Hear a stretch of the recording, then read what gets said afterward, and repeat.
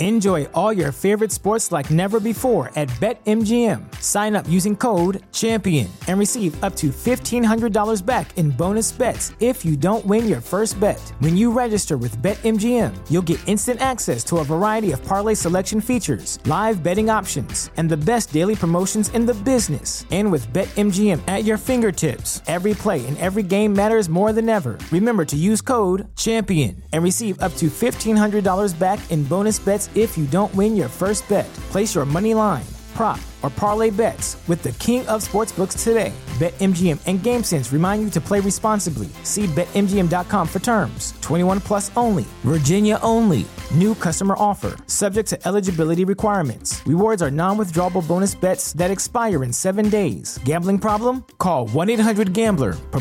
Promotional offer not available in Washington, D.C. At Parker, our purpose is simple. We want to make the world a better place by working more efficiently, by using more sustainable practices, by developing better technologies. We keep moving forward. With each new idea, innovation, and partnership, we're one step closer to fulfilling our purpose every single day. To find out more, visit parker.com/purpose. Parker, engineering your success. If you can't get enough of the Mixing Music podcast and want 3 times the amount of episodes every week, subscribe to our exclusive content for only $4 a month or $40 a year at mixingmusicpodcast.com/exclusive. Happy mixing, my friends, and enjoy the show.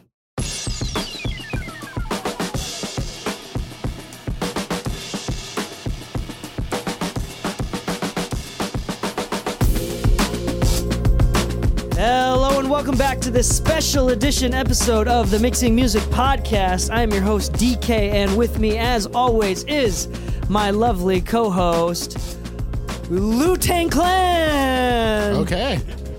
Don't fuck with me. So this is a very awesome episode.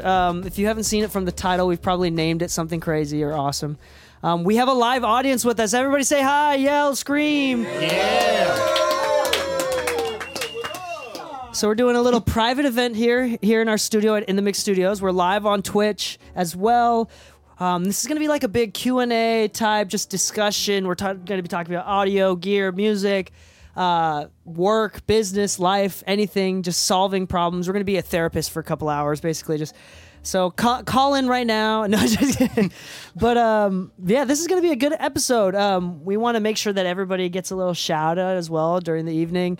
Or during this afternoon, lovely afternoon, and also, please, big thumbs up on the YouTube channel. Make sure you like and subscribe because today is Lou's birthday. Oh yeah, that's right. Yeah, we'll big round of applause for Lou for the second time. Lou's turning 21 for the second time. He says. Yeah, I just had my first champagne. Thank you. Wait, no, for real though. How are you? 31. 31. Okay. Yeah. Yeah, that's awesome. 31. Congrats, big 3-1. Yeah. So I heard the 31 is the new 21, so I'm just gonna stick to that from now on. Well, like every birthday from now on doesn't exist. So this is an amazing episode, an amazing thing that we're doing because first off, thanks to technology, we're able to do this live and make an event out of this. But Lou and I, we've been doing the podcast together now for almost 2 years. Almost 2 years. August will be 2 years. And I've been doing the podcast for about a year before that. Yeah. So we're going into year 3 or year 4. We're going into year 4 of the podcast because I started it in the summertime 2019 or something like that. So we're going in year 4. We're finishing up year 3. Yeah. So 3 years of the podcast has been alive. We've hit major accomplishments. We're the largest music production podcast in the United States and one of the biggest in the entire world, which is crazy. There's many other bigger music podcasts than us, but as far as music production goes, a very niche topic, relatively speaking. We're like number 1 in the United States easily, and number 1, like one of the top in the world. I don't know if we're number 1 in the world, but that's something to celebrate too. But. Yeah. And our numbers are crazy. We're not doing like. What is it? A couple hundreds of millions like Seth Rogen is every day, but whatever his numbers are. But we're hitting for such a niche, small audience, a niche topic, and a small potential audience here. We have over 500,000 downloads, and we did this all like the average I think like average podcast downloads for the first year is like 32, and we're getting close to like thousands each, like many thousands on each episode, which is like really, really awesome. We're like in the top 1% of all podcasts that exist. Also, YouTube subscribers versus podcast listeners is very different. Yeah. There's a lot more like purchase power, and within a podcast listener, usually podcast listeners are much higher educated and making more income, statistically speaking. So applaud to y'all. Yeah, so each like podcast listener is like worth like 15 plus YouTube subscribers, which is crazy. So our numbers may seem small, but we're actually making a big impact. We'll be going on a big announcement as well. NAMM, June 3rd through 5th or something like that. Yep. Everybody that's listening to the podcast, listen to this episode. I'm going to make a bunch of announcements as well. On one of the days during NAMM, yet to decide, in front of the Autotune and Terrace booth that Lou will be participating in, we're all going to meet up and hang out at NAMM and kind of do a whole like mixing music podcast get together type thing. So we're really, really excited. Like, this is crazy. Yeah. This whole thing was just like, I started a company that was about podcast marketing, and I was the only one of the owners that like have never had a podcast myself. So I was like, this is just for fun and experiment, and now it's turned into like an awesome community. So big shout out to y'all. This is crazy. This is crazy. So we'll just get right into it. We're really welcoming questions right now. So honestly, if we could stretch this out for 3 hours with just questions and conversations, I mean, Lou and I, we can say we like go on tangents and talk out loud professionally. So like we can have one question and take up 3 hours if we wanted to. But if you want to stop me at any time, raise your hand, ask a question. If you want to know his underwear color. His what? What? My underwear color? I mean, you said any questions. But yeah, well, that's kind of, this is a super nonchalant, easy format. Like, it's super duper easy. But let's do a little shout out for everybody here. Do you want to, everybody, you want to do it here? I don't know. So we can get on the camera. I'll get out of this chair. Everybody in a row, sit in my chair for 10 seconds and look at the camera and introduce Lou name. And introduce yourself with a new Lou name. So start the podcast over. This is the Mixing Music Podcast, and then say a Lou name. Here you go. Dami, you first. No time to think about it. No time. All right, Dami, let's see your intro. Dami looks good on camera. Como tal everyone? I'm Dami Villegas. I'm here with LL Lou J. Okay. And you're at the Mixing with Music Podcast. All right. Jay, and let's go. Oh, yeah. Let's do it. You don't have to, but we're just joking. We're going to do this for like 15 hours. What's going on? My name is Eric. I'm a singer-songwriter and freelance mixing engineer. My phone number is 206. I'm just kidding. My home address is. I'm just kidding. You can slide. Sorry, I can't give that out, but you can slide into my DMs if you want. Take your chances. I can't think of a Lou name. DK took the good one. I notice he always gives you a Lou name. What is it? All right. How about Loomingdale's? Okay, that sounds elegant. We'll go with Loomingdale's. The Coat Factory. Oh, like Bloomingdale's. Okay, I got it.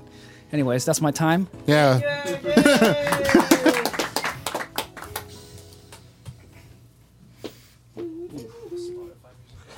Yo, what's good? My name's Trey. I'm a mixing engineer from Australia. Dope. It's good to be here on the In the Mix podcast. I'm here with Louie, my good old mate Louie. Louie. It's good to be here. I'm king. Hey, come on down. So the name is right? Hey, you're walking into our summer. You're going into your winter. You're skipping your winter for our summer. No, I'm going back for winter. So. No. I know. What's good, everybody? My name is Don. I go by the name of Holistic as a producer. Out here with Illuminati. Okay. Yeah. But yeah, man, just happy to be here and be a part of this. Congratulations, by the way. Nice. To all your guys' success. And Boom. Here we go. We got another. Illuminati. What up? It's Nightmare. That's my Instagram, ITSS Nightmare. I'm here with Mastered by Luger. Okay. In the Mix Studios podcast. Be on the lookout for me. All right. I wonder if Lex is going to hit me up about that.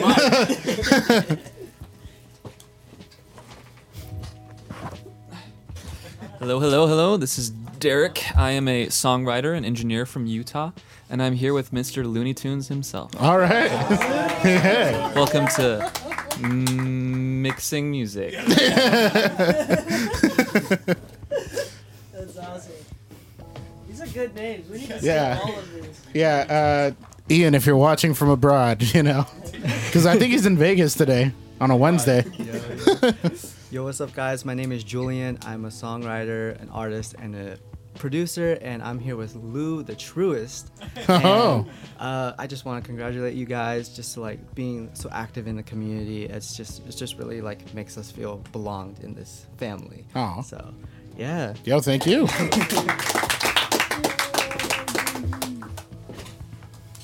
Ayo, what up, fam? It's Maddie Mattress. I'm here with my co-host, my Dark Lord Lucifer.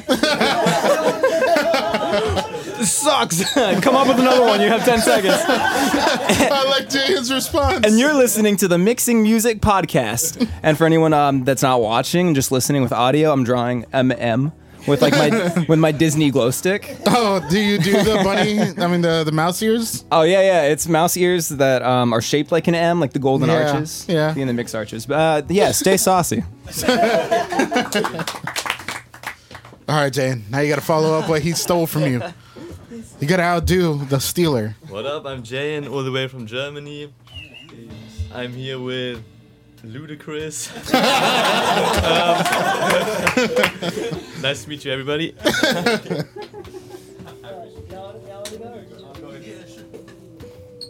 All right. All right. So, Belly hit the mic. I'm apologizing. I'm sorry for being so big. Welcome to the Mixing Music Podcast. Jayan just stole mine, but I will say it in the voice still. What's up, Luda? Yeah. Hey, man, we out here right now, you know, getting into the mixing engineering thanks to my main man, Lou here, and DK. Very gracious of them to take me in, and I'm also doing production and sample packs coming soon. Check the website, check the Instagram. We out here, baby, mixing music.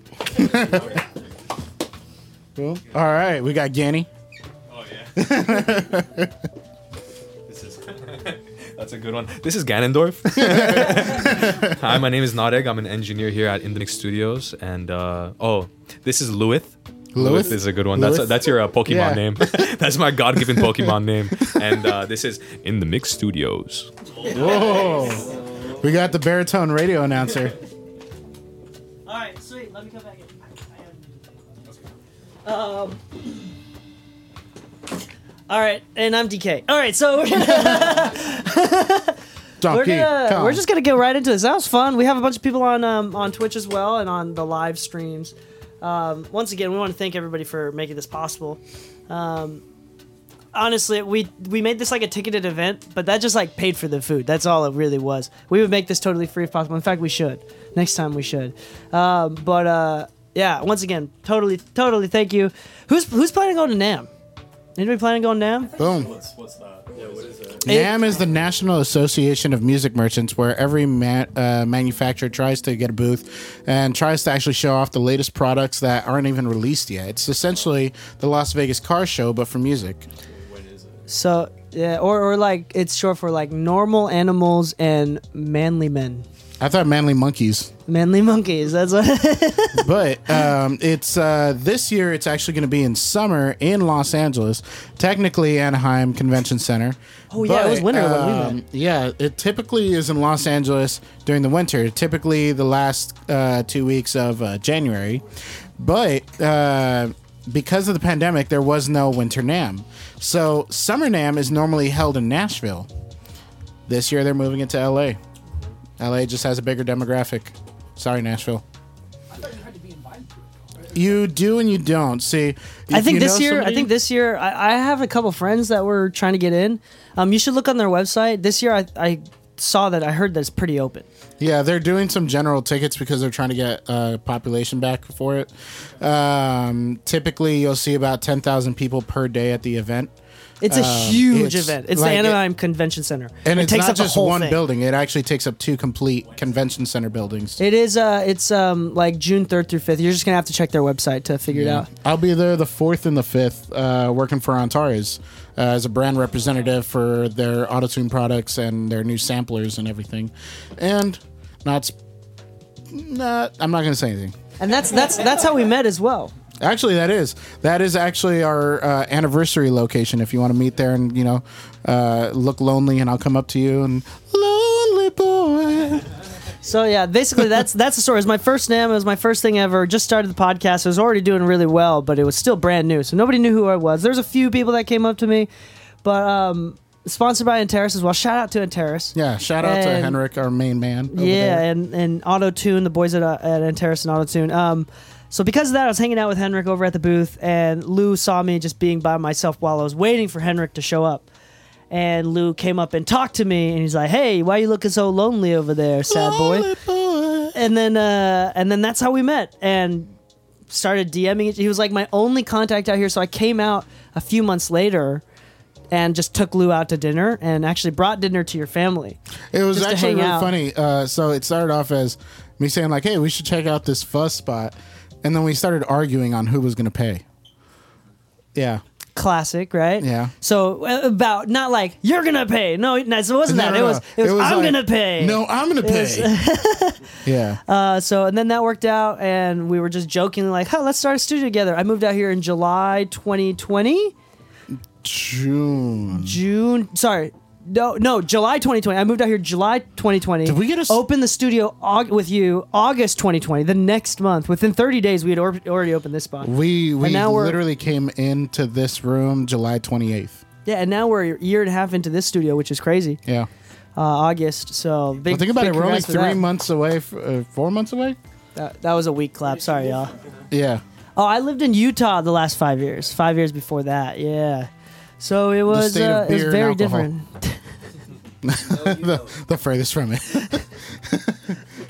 Definitely, that's the state where like these alcohol companies were complaining that they had to water down their alcohol and make less alcohol content because they didn't sell full alcohol content beer in at grocery stores. What was the actual percentage? So like they I just remember you stopped telling selling me at beer one in the point. grocery stores in Utah at one point. They're like, we're not going to make a special product just for your state anymore. I think they like lifted that though while I was there. Gotcha. I don't remember the whole story. I don't drink, so like I don't really know. But yeah, it's crazy. It was very different moving from small city out here. The point of the podcast was to be like almost like a journal or a diary, just making sure that like I'm on my shit and I'm still progressing and working, and I'm like checking in with myself, and like talking about things that I learned during the week. And then it slowly became much more than that. And it's incredible how like it's probably the same thing with you. Like I get DMs, multiple DMs every single day, and some of them are like really awesome in the sense that like I have to take a pause and really appreciate that moment when I get texts from people where like it changed their life or one way or another, or like things are better with their family because of it, and whatever it is. Like I did an episode recently with my wife, and I had a lot of great feedback on that and how it's helped people, and it's just I just really didn't expect for this to become something so awesome, so helpful, more importantly, and I'm really glad that it did.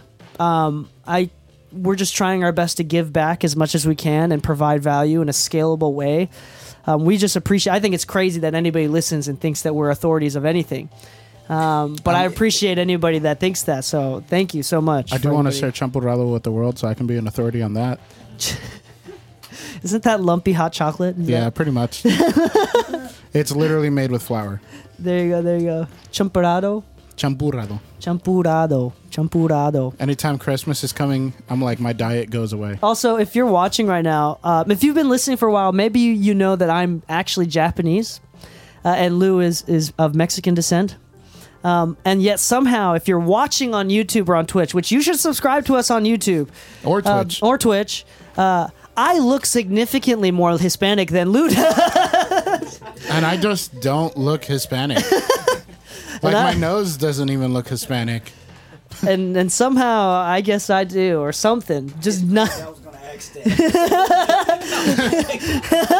No, like I'm first generation American. Like 3 of my blood sisters were literally born in Mexico. My parents migrated from Mexico.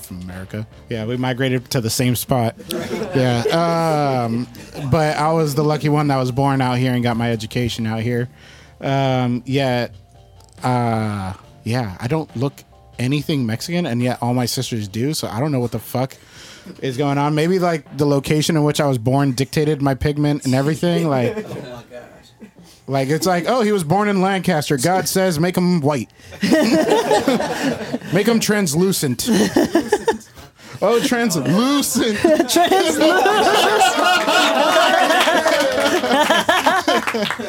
Yeah. Oh, yeah. No, so but funny. yeah, if you guys are watching, this is comedy. That was good. That was good. Like I said, I get some, and the other ones just fumble completely. Just. Ugh.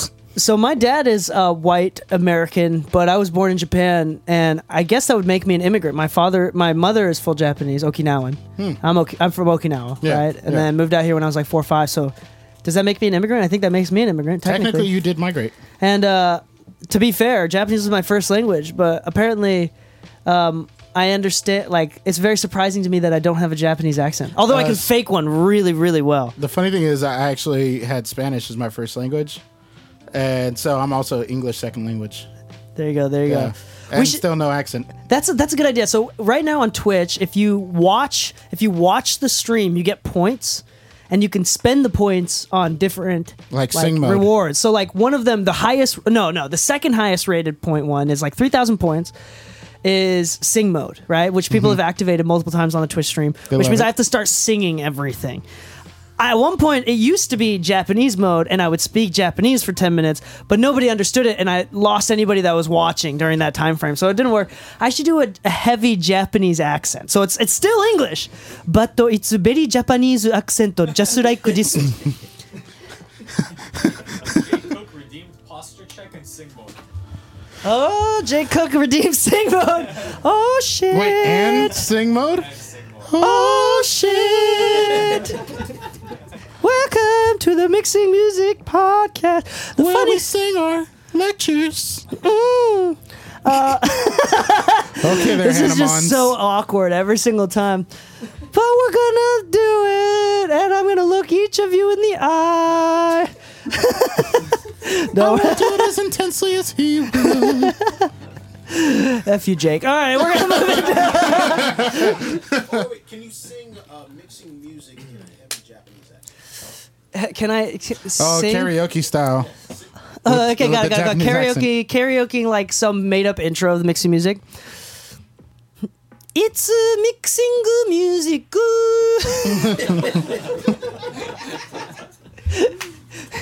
It's just there's no and nothing in Japanese ever ends in a consonant. So it's, for example, like I would say in Japanese, like when I taught English to Japanese in Japan, I would teach people, like, I'd be like, purple. They'd be like, huh? I'm like, purple. Huh? Papuru. Oh, papuru. Oh, yes. I like papuru. They're just really bad at it. They're really bad at learning it. Somehow I came out unscathed. But my mom, poor thing. My wife is actually pretty good too. If you listen to the episode with my wife, yeah, she's really good. Yeah, she's pretty good. But yeah, maybe that's what I'll change it to instead of sing mode. Just like heavy Japanese accent and like angry Japanese man too. Like, what are you doing? Oh my god! Please don't open my door. Your voice persona inspiration should be the male voice of the Nani plugin. Huh? The male voice of the Nani plugin? Yeah. Just distorted. That's what the... Oh no, you haven't seen the commercial then. Oh no, I haven't. Yeah. Oh yeah. The CEO comes on and it's like super heavy Japanese accent, and it's very like deep and manly. It's like, hello. Maybe I should do voice acting for like really poor Japanese English. I could just do that because I will say that anybody that's listening right now that does actually speak Japanese or understand, like has family members with bad accents, my bad accent is on point. Like, it's a good bad accent. It's like, it is so on point. Anyway, we're gonna take questions now. Cool. So whatever we want to talk about, gear, about business, about clients, about audio, about shoes. And this could be super personal too, like how we can help you with your business, with your clients. This is not general questions. We can make this personal as well, as long as you're willing to share it on the live stream. That's all it is. Yeah. So raise your hand and we'll stop you. Yes. Boom. I think it's a good one because I heard a lot of us. We do, a lot of us are doing this on the side, or we're freelance, or like me or whatever. What do you guys think now versus like 10 years ago? Right? Do you think it's being a DIY artist is viable now versus being on a label? Because 10 years ago when I was in a band, it was like, oh, you got to be on a label, you got to have that money behind you and that, all that to do all the publishing. Versus now you see guys like from my hometown, Macklemore did it without a label, Russ did it without a label. So in your opinion, is it possible to do it on your own today, or do you think a label's necessary? You want to go first? Yeah, so this is a great question. First off, I want to say that we're not deep into the whole label situation, meaning that I'm not A&R or big business CEO within that. So I don't know. I do know that this year was labels 10 years ago did not have half the amount of money that they're making now. There's a lot more money in the music industry now than there was a decade ago. Thanks to Spotify, actually. Contrary to popular belief, thanks to Spotify and the whole streaming service, people are spending way more money on music than they were 10, 20 years ago. So so there's actually, I would have to think that it's better to sign onto a label now more than ever, and 10 years ago was actually a bad time to sign. But here's the thing. I will say, though, that whether or not you're signed or you are, you should never, ever stop making music and trying to get as big as possible. Because here's the thing with Russ. Russ got big before he got signed and had one of the best record deals ever because he already had that audience. Had the leverage. I mean, we're talking Beyonce may have somewhere between 8 to 12%, and she's a Beyonce. Russ had 50. That is, it's a incredible stupid amount of percentage to own on your masters and for things to happen because he had the leverage. He was already making money. He didn't need the label. All the label provided at that point was a system. So you should never ever say that I can't get big without a label. Nah, F that. You can get big without a label, but I will say you cannot maintain those systems that it takes to continue to grow and reach beyond that without the mass amount of productivity that hundreds of people that know what they're doing can add that a label can't. So, yeah, no, I definitely think it's a combination of both, but it's definitely not an excuse. Yeah. Honestly, it's a pretty similar response on that, honestly. I've seen artists that literally have no platform that can actually pay their bills day and night and actually still tour and work with big artists. And the big example of this is a lot of writers. A lot of writers just have a manager at most so that they can get into different rooms and all that because the manager can pull their leverage to get into different rooms. But yet the writer's not signed to a label. Half the time they're getting just a percentage and that's it. But the percentages that they're stacking up by building these relationships and actually putting out records through collaboration is what's getting them more known and a little more credibility within the industry. So when it's time to actually sign them, they actually have a track record behind them. If they already are releasing music on their own with proper imaging and all that kind of stuff, proper marketing and all that kind of stuff behind them, even if it's low budget, kind of like the band Wolfpack, who does a great example of that, where it's not the greatest imagery, it's not the greatest quality recordings, but yet they're consistent. They make good music. They make constant amounts of content, and yet, correct me if I'm wrong, but I believe I was told they're the only independent band to ever sell out Madison Square Garden without any label backing. That in itself is just proof that an independent artist can push far. But does it require you to book with a label and all that? I'd wait as long as I could personally until the deal is right. But it's kind of like what DK was saying. The only reason that Russ actually had any leverage is because he was consistent. So it's one of those things that, again, I don't want an excuse. I will. There's one thing that I should feel like I should be a hard ass about, and that's this. We have enough people out in the world that are saying all you have to do is be consistent. You're good enough. You're getting better. Just have to wait it out and be patient. I'm going to be the hard ass and say, honestly speaking, quality does matter, and most people is ass. And not ass, but I mean if you're not getting attention, if you're not getting streams, you need to be better.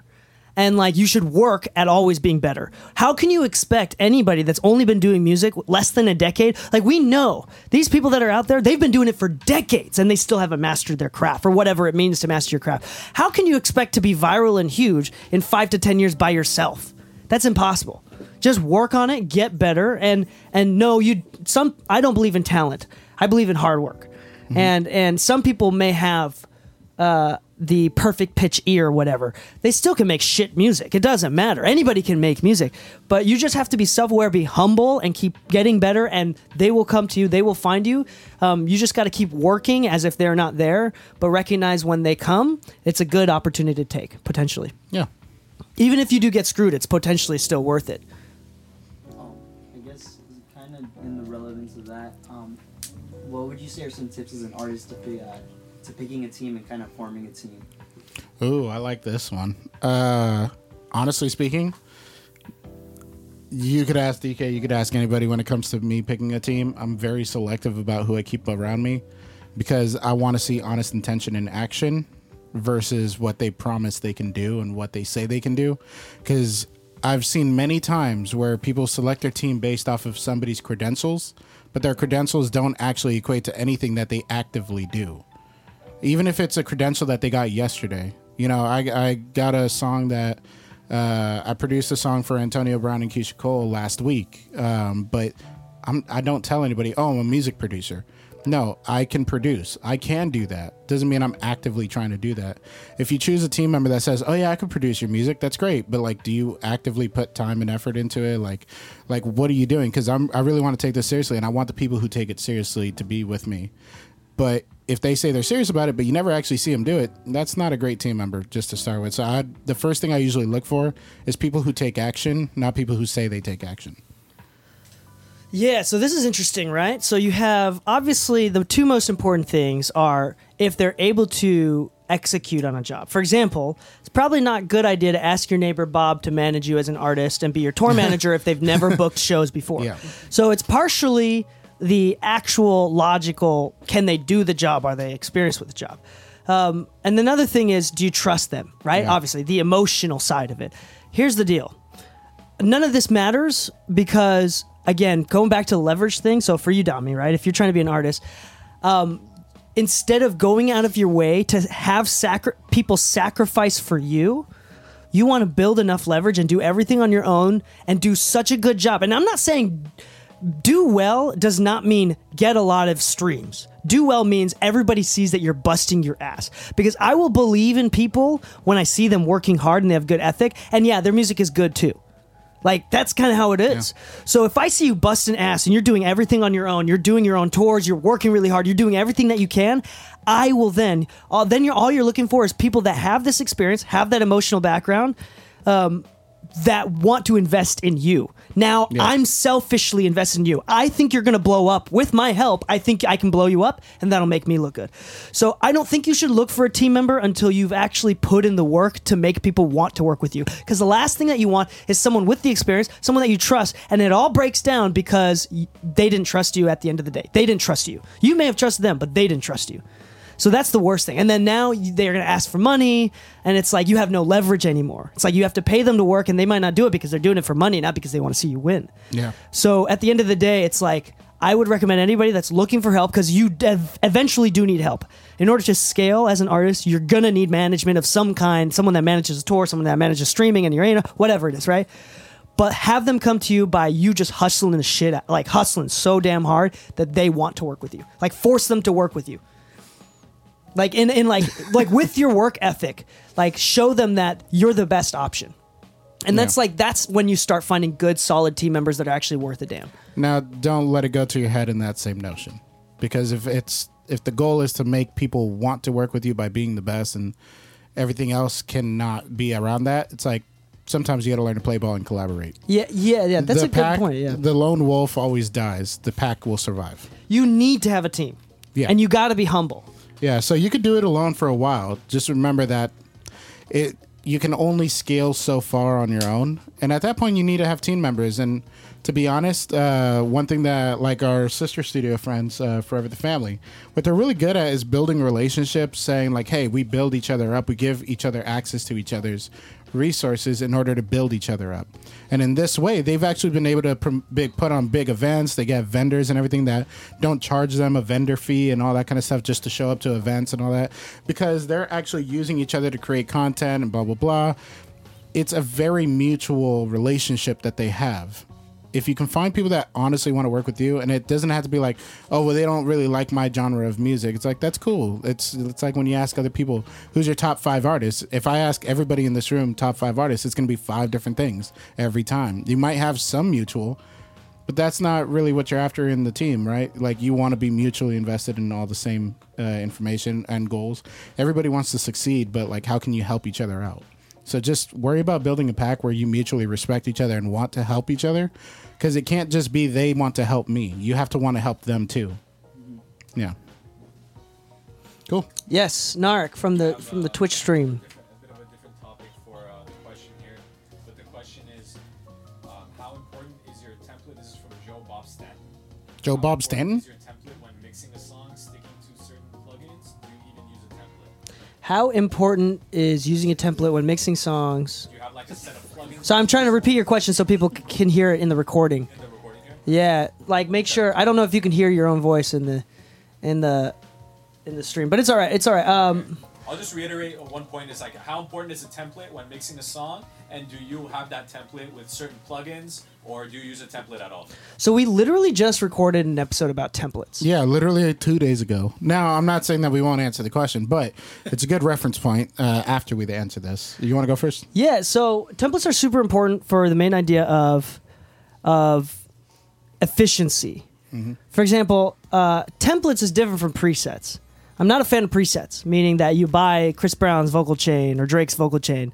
Not a fan of that. Nope. But I am a fan of, yes, when I open my session and import my stems, I have routing all figured out. I have my auxes set up. I may not have anything in them. My template is no inserts at all.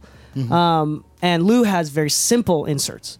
Mine's literally just routing. But the whole point is just to save time. Yes, I think it's very important. Everybody should have templates, their own. Or more, and also more importantly, like Tizio talked about in the last seminar here at the In the Mix Studios, being able to build your own on the spot because you understand how the routing works. That's also super important. So yeah, it saves me a lot of time when I have a template. No, I do not have any set EQs or compressors on any of the tracks or even reverbs in my buses. They're still totally empty. Yeah. But I'm just planning on using them. Cool. Yeah, kind of same notion on my end. Realistically speaking, the whole point of the template on my end is I just need to be fast as fuck. Because most of my work is like working with these artists in different major studios. They're paying $3,000 a day for an 8-hour day at that studio. We may be at Record Plant, Paramount, Woodshed. It doesn't really matter. What does matter is that when they're in the vibe, like, I'm looking at the clock and how much they're paying me and how much they've spent to be there, and every last minute counts, and every last second of their vibe can't really change. And at the very least, I can't be the one that killed the vibe. So I need a template that I can actually work fast, load up my track, know that if I change the auto-tune on one, it's going to automatically change to the rest, and my routing stays the same. Now, as far as EQs and all that kind of stuff, and this is about recording, right? Not even talking about the mixing template, but on the recording template, the reason I don't leave static EQs, I do have an EQ on there, but there's no change to it. All my plugins on it are just the stock Pro Tools plugins.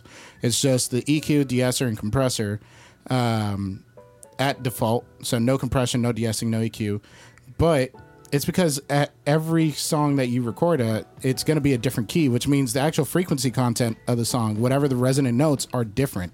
Whatever your vocal cords are doing when you sing certain phrases or whatever is going to change where those, like, okay, there's a little bit of muddiness around here because he's very resonant here. If you sing a lower note, it's going to shift downward. So having a static EQ preset is actually one of the most oxymoron things you can do. Not that it's a bad thing. It's a good starting point, but just make sure that you change it every time. If you think it's going to work for every song, it's not. And it'll probably make some songs sound better and some songs sound worse. Now, with that said, as far as the mixing stuff, just like DK, my mixing template is actually, everything's off. There's nothing, not even a reverb on it, but all my routing is perfect and I know where everything is. All my side chains are named and available, so when I do use them and I want to side chain something to a compressor, I have those side chains available and they're named like lead vocal side chain, backing vocal side chain, whatever. But that's just so that once I get the idea, like, oh, this is where I want to take the song, I can just move fast and I don't have to create tracks, I don't have to do anything. I can just add what I need to add, and it, you know, you can mix a song in an hour. if you do it like that. But if you have to start creating the routing every time, it takes you 2 minutes to add this, add that. That's 2 more minutes for each thing that you had to do. You might have spent an extra 30 minutes having to reroute things every mix. And if you got to mix 4 songs in a session, that's 2 hours you wasted. But no, every song is different. Every artist is unique. Even on a single album, we could say like the Lucky Day album that came out. What is it, Candy Drip? Every record sounds different. They all have a similar sound. Yeah, that's true. There's a similar amount of bass. Yeah, that's true. But every record's a different key. Every record's a different tempo. And not one of them sounds exactly the same. There's a vibe, but that vibe is the only thing that matched. I bet you anything, every single EQ on every single vocal on each track is different. There you go. So I got a question to that. Sure. When tracking, right? So I've run across the situation when tracking an artist, I may have to add an aux on the track I'm recording on so I can boost their levels. Is that something that you have already in your recording template? So I do the opposite route. So the question was, in case it wasn't fully audible, is that is it required to create an aux to actually make the vocal louder when recording when they can't really hear themselves as much? I actually have an opposite route of that. I actually turn the music further down. Okay. Yeah, reason being is like anytime I actually start a recording, first thing I do is I don't look at the 2 tracks final loudness and I don't look at the meter. I just look, is it limited to hell? Cool. Take it 10 decibels down. Clip gain that track immediately down 10 decibels. Don't turn the fader down because whatever plugin you add is already getting that fully limited signal smacking that plugin, and chances are that plugin's not going to sound great now. But if you were to take the clip gain and clip gain it down 10 decibels, you're already within a range of a healthy vocal recording's volumes. Like, if you were, let's say, goaling to be around -14, -16, -18 vocal tracking level, and you take the 2 track down that's been limited to hell to around like -8, -10 on the clip gain, you're already at a volume where like the vocal is actually just a little bit louder than the 2 track. You might actually have to bring the 2 track back up a little bit. But it's better to have the music down than to have to completely distort the vocal loudness in their headphones and everything. Because the idea for me is I want them to hear themselves as clear as possible in their headphones, even if they're trying to go to max volume.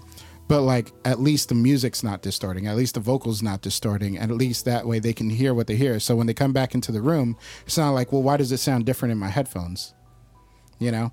But that's what I would do. Just lower the music, and that will give you all the headroom you need to make sure that you don't have to distort the vocal on the way to the headphones. So to follow up on that, if I have an artist that needs the music loud, get a louder headphone amp. I promise you this. I took so Keisha Cole is really, really dope artist, and you know she's a singer, right? So most singers they'll sing quietly at one point and they'll belt loudly on another. So sometimes they really don't hear themselves over the 2 track, and that's just okay. What I ended up doing is, like, before we were recording with a PreSonus HP60 headphone amp, and those get pretty loud.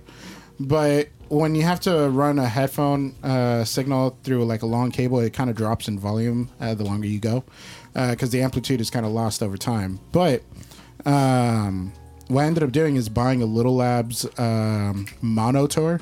It's not monitor, but Monotor. That thing can get so damn loud, I've blown up 7 headphones. If anybody needs to get louder than that, they're deaf. So I say it in the sense of like, I wouldn't risk your quality of recording or experience. I'd just get a louder headphone amp. And the monitor, I promise you this, it's quite the eye-opener. It's this is not a product sponsor or whatever, but like, it's hands down the best headphone amp I've ever heard. No interface has ever given me anywhere near as an experience as that headphone amp. Even on my mastering converter from Lynx, the Hilo, which is like rated as one of the best converters on the market right now, its own headphone amp still doesn't stack up to it. The Monotor from Little Labs. Jonathan Little is a fun guy to party with too. If you see him at NAMM, offer him a drink and tell him let's go to the bar. I promise you, he is one of the best guys to talk to. And he loves to talk shop.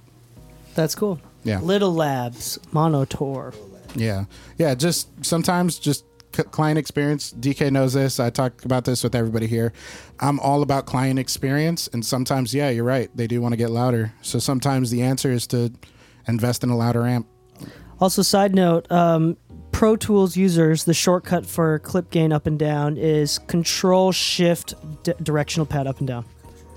Control-Shift down will turn them down depending on your settings. So mine is set to half dB increments. I'm in 1 decibels. Yeah, so and then he's in 1 dB increments. So you can just turn that down. So Control-Shift and then down, and that'll turn the clip gain down. Yeah, and I do like 10 to 15 dBs down of the music too when importing. Yeah. Yeah, Julian. So with your background as like with immigrants and all that, how was your family like? Were they supportive of it, or were they like? I think both of us can answer this one. Yeah. So just in case, I don't know if the audio's coming through. So Julian was saying, immigrants, what's it like with your families accepting our careers and stuff? So I think it's a little bit different because I'm Asian, and yes, the stereotype of Asians not doing lawyer or doctor is true. Especially, but I think that's such a general immigrant thing. First off, I think it is pretty pragmatic for a family to want their children to do that, because in one generation, you can have honor, you can have income, and you can have a name for yourself. So in one generation, you can flip your family around from poverty to a place of status. So yeah, it is pragmatic for any of your children to become a doctor or a lawyer or something like that. Culturally speaking, I do think it's a little intense, and if I were to ever start a nonprofit, it would be specifically to let all the Asian immigrant children know that they don't have to do that. It'd be like, you can do a creative thing too, and it's okay to be poor. I think that I don't want to curse anyone with money or the idea of having money, because just in case, I don't want to stop myself from ever not having money or stop myself from being wealthy, right? But I do think that I will become wealthy because I'm seeking happiness and I'm doing what I'm doing and I do a damn good job. It's not because I'm seeking wealth. And I think that's the big difference that like my parents couldn't get. My dad's white, right? But even him, he just couldn't understand. He definitely doesn't understand. I'm okay being poor for the rest of my life. I'd rather live in a box and do this than to live in a big house and become an accountant. Because what is the big house going to do for me? Nothing. It's just going to give me a life full of regret. I could have done what I wanted to do. So now that's a big old house just filled with regret rather than a tiny box that's filled with satisfaction. I don't know. That's just, for me, that's just how I've always looked at it. So if anybody listening right now, if your parents are giving you shit, first off, they love you. That's probably why they're giving you shit. So yeah, they probably are coming from a place, but they don't know you and they don't know you, that you're their children, but they are not yours. They're just holding on to you. They're just taking care of you. And they're supposed to pass you off. And some parents cannot do that, don't know how to do that. And it's become very big Oedipus mother, Oedipus father. Oh, sorry, I'm going to stop talking. Whoa. But I don't know about that last part. No, I get it. You know, it's funny. They're over-loving, extremely over-loving, and to the point where it becomes hurtful. I actually once played as Oedipus in a high school play. So not that in sense. Not in what is it, incest sense. I'm talking about incest.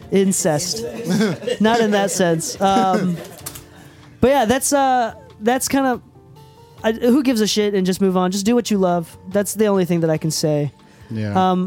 There's a part of you say your thing. I'm gonna shut up. You say your thing. On my end, actually my entire family, I would say majority of my family was very vocally against it. Which actually, to be honest, never fueled or unfueled it, because I'll be honest, I'm a very confident person when I say if I want it, I'm gonna have it. I don't know how, but I will, and I don't really care what I got to do to it for it. I'm not gonna do anything stupid, but yeah, no, I'm not the type. I always knew I wasn't the type to really work an office job. I always knew that mundane tasks just fueled more depression than anything. So when I wanted to go to school for it, I actually asked my parents for a cosign and everything for the student loan and everything. My dad was like, "You want to go to school? Okay." He heard school. My mom heard music and she's like, "No." So I ended up financing my own education and everything, which is not the end of the world. That's the same story for a lot of people. Not a lot of people's family was behind it, but as I continued going to school for it and finding jobs for it and working like the late nights, I found myself against quite a few, I guess, emotional walls, which was I was made fun of and ridiculed by my cousins. My mom just always kind of made jokes about it and everything. Like, I was never really taken seriously at all for quite a bit of years. And then I started finding some of the successes after literally, like, I tell people all the time, like, a big factor in why I appreciate my fiance so much is because she was, we're about to celebrate 11, 12 years together.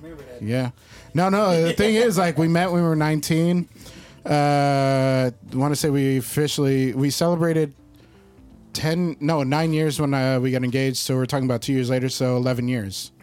Yeah. But the funny thing is she was the only one that was actually extremely supportive of it. And I believe that, against everything else, finding that one person that was supportive made the biggest difference, because once I started getting my wins, the one time I remember getting like a huge win, which ended all of the ridicule. I got my first plaque, and suddenly it stopped being, oh, Louis just playing with his bands, whatever. It's like, oh yeah, you guys gonna go do this and that. Like, being ridiculed all the time by family was very demotivating after a while. But once I got my first plaque, like, they actually saw that I took it seriously. They saw I put in the work.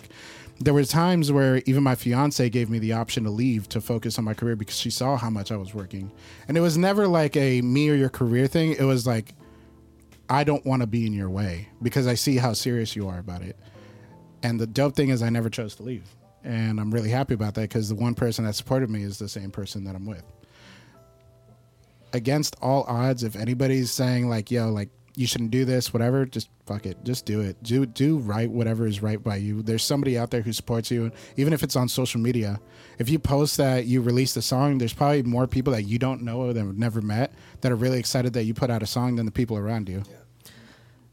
I want to cap it off with this. There's 3 ideas that are floating right now, and they're kind of all related but not at the same time, so I'm going to pull them one at a time. One is from the 4 Agreements, if you've ever read that book. It talks about you should never seek affirmations, including good ones. So even if it says, basically the book says, if someone says you're doing a good job, just take it at face value. Don't even, like, you don't have to believe them, just okay, and move on. Because even when someone says something negative, it can also be impactful. You just you don't seek affirmations, you do it because you want to do it. Truly seek within.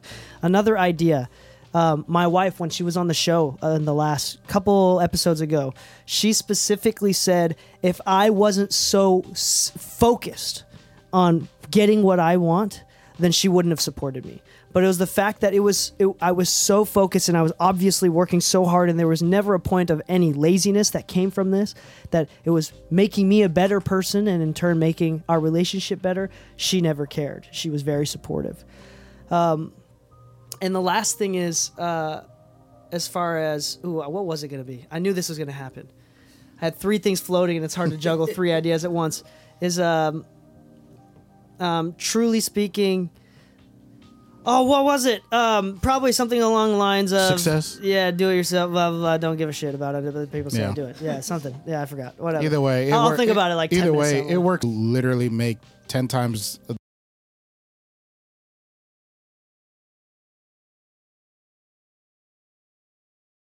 Than what I make in a year in 3 days, and they're fucking miserable. I know people who own literally like 5-figure monthly incomes off of stock, and they are some of the loneliest people I've ever met. DK has experienced this too, where I've set him up with a client of mine, and coming back, he's like, dude, I can sense the loneliness. Like, the dude's a millionaire, and it's miserable. I'm not saying money brings misery. I'm just saying chasing things just because you can chase the money isn't the way to go about it. Do what makes you happy. Do what feels right for you. It doesn't really matter what anybody else thinks. At the end of the day, you know, we literally live our own life. Nobody's living our life. So what the fuck does it matter what they do in your life? Hold on. I will say, though, you should absolutely be fiscally responsible with your own money. No, be fiscally responsible. You should be responsible with your own money. No, pay your rent. Don't go into debt. Pay your shit off. But if the only reason you're doing it is the money, that's the issue. Yeah, and you won't last long in the industry. Yeah. Because to be fair, what was it in 2019? The reports were the entire world, there was only $29 billion and $29.8 billion in money in the entire music industry across the world. Just put it into perspective. 29 billion sounds like a lot, but in the United States alone, tech was 1.3 trillion. In the United States alone. So it's a very, very, very small industry, and everybody flaunting wealth, they're faking it because there's not that much money in the industry. There's not. Yeah, to be honest, most people that I've had a conversation with that talk about their money, you go to like their house or something and you realize like, oh, you really don't have what you've been talking about at all. And seemingly enough, the running joke in the industry, at least for engineers or producers, is like, yo, how is it that like they couldn't afford to pay me more than $50 for the mix, but they were able to buy this chain? Like, I was talking to somebody the other day who said, oh, I'm selling a C800G. I was like, really? How much? They said $15,000. I'm like, really? He's like, yeah, if the artist can afford to buy a diamond chain, they can afford to buy this mic. I don't care. Yeah, no, that's true. That's like a matter of respect as well. It is. But yeah, it's crazy. Yeah, go ahead. Talking about the whole financial thing, being a freelance like engineer, like how do you make it like comfortable, like in terms of like longevity, like being like, yes, like each month I'm going to be like able to pay those bills. Like, I feel like there's a short phrase to answer this, but we can expand on it. You do your short phrase, and I have a lot of thoughts on this. I think you're gonna like this short phrase. What? Live beneath your means. Oh yes, live beneath your means. Love that one. I used to live with my fiance in Alhambra, and we actually had pretty cheap rent. And I thought about it stupidly. Instead of, well, actually no, I'm gonna stop myself there. I didn't think about it stupidly. I thought about it for my business, where like most of what you see in this room actually was in my bedroom at one point, or in my living room when I was operating out of my apartment. Almost all of it. What I didn't spend in rent and going out, I reinvested into buying gear and stuff that I thought would help book sessions. To be clear, it doesn't make you a better engineer. It just makes you a little more attractive on Instagram. Just to be clear, it's a very expensive flex. I don't recommend it for everybody at all. But live beneath your means, because my rent was so cheap that each one of my mics was more than my rent. You know, but this allowed me to be able to invest into my business more. This allowed me to actually have more time to build relationships without having to worry about, you know, where's my food coming from? How am I going to pay for my car? At the time, I was driving a 2002 Civic that I bought for $5,000. And it always gave me problems that it was cheaper than buying a new car. And I didn't buy a new car until I tripled my income. Not saying numbers, but like it finally became feasible to pay for a new car. And I did that. I was literally driving an average when I first started of 100 miles a day in a 2002 Civic. That's how I got to and from work while I built my income, and I was working minimum wage. And I still managed to make it possible. So if minimum wage is not enough, you're living above your means. And I'm not saying that in a very like conservative or liberal, like minimum wage is enough or not enough kind of thing. It's just, I found a way to make it work. You know, I'm sure everybody can, but at no point did I buy jewelry. At no point did I buy fancy clothing. At no point was I going to the beach and doing like $500 date nights or anything. Like, I maybe take one vacation every 3 years. You know, maybe that's too little. I will say out loud. No, that is travel too little. More, but my goal, my focus for me was building as fast as I could. And I was doing what I loved. So rest was literally part of my work. I loved what I was doing. So the only goal I had was to not overdo my overhead. Yeah, just to piggyback on that, I think that most people, again, there's very little money in the industry. So I think you're talking about freelancer, how to get it more consistent as well. So we'll talk about that as well. But number one thing is definitely lowering your overhead. So that's how most businesses die. Most small businesses die is too much overhead. They take on too much, and then all of a sudden they have an unexpected slow season. Boom, kaput, they're done. So keep your overhead small. In fact, I make it a point where I flex on how little money I spend on stuff. And dude, you should ask him about his groceries. Yeah, like I'll flex and tell you how little I spend on groceries to feed for 2 children and a wife. And I'm the sole income provider of my house. I found an apartment that is a few $100s cheaper than the average of what the average was going on. And it was less comfortable, but a few $100 a month is a lot of money. You know, at the end of the day, things like that. It's these small things that you may sacrifice comfort, but I mean, we live in a first world country. It's still, no matter how much you sacrifice, it's not going to take you down a whole world country. It's not gonna, you're not going to live in a second world country, no matter how shitty of a place you live. So, I do think that's a big part of it, lowering your overhead. The second thing that I want to talk about is branding, especially for what we do as like engineers. We're freelancers. Why do people hire you, Trey, instead of mixandmastermysong.com or Lander? It'd be like word of mouth. Yeah, word of mouth. Whereas your value is you. Yeah. It's not your price. Because if it was about price and just having an end product, they'd pick Lander. Yeah.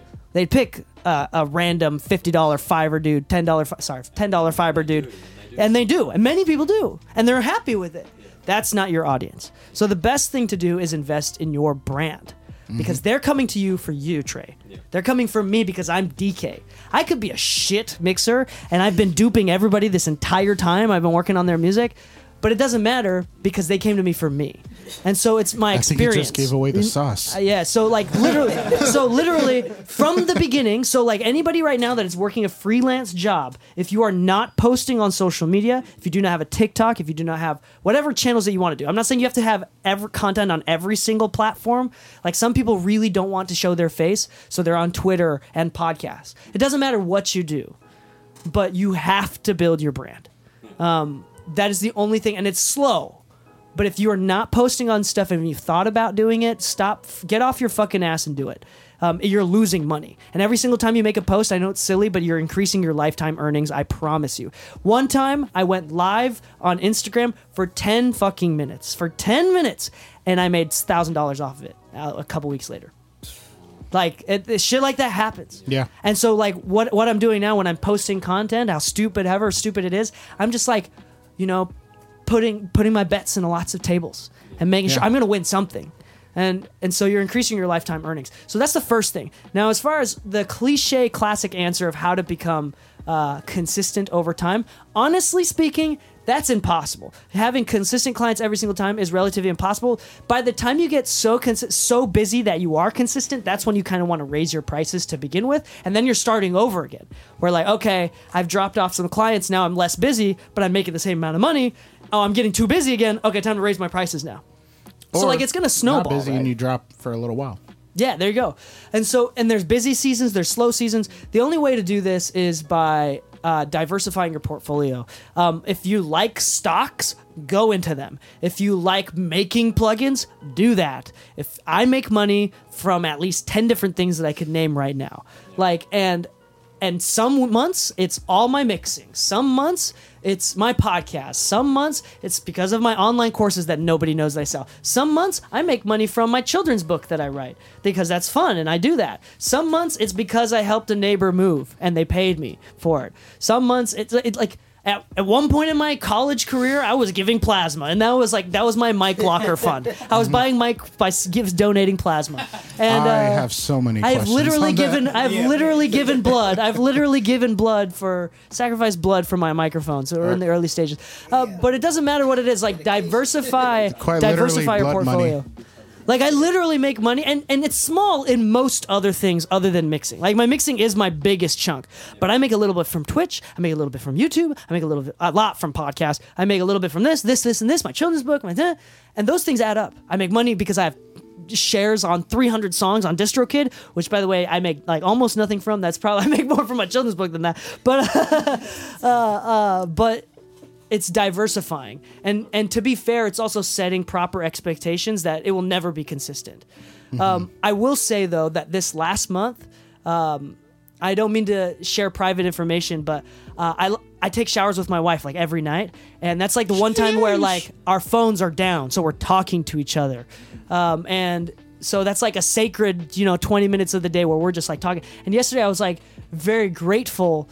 I had a very moment. I was trying to explain to my wife how much gratitude that I had because in this last week I made a certain amount of money, and I was just like, holy crap! Like 5 years ago, DK would have never thought that this was possible, and I'm not even that wealthy. It's just like I guess my expectations were low, but it's just like in that moment I had so much gratitude that I had something going on, and it's all just a snowball. Like, set expectations correctly, work your ass off, diversify, and just it's gonna suck at first for like the first 5 to 10 years, and it's slowly gonna slow. And after a certain point, you're not even gonna recognize you got there. But one day you're gonna be standing in the shower like me, and you'll be like, oh shit, since when have I started doing decent?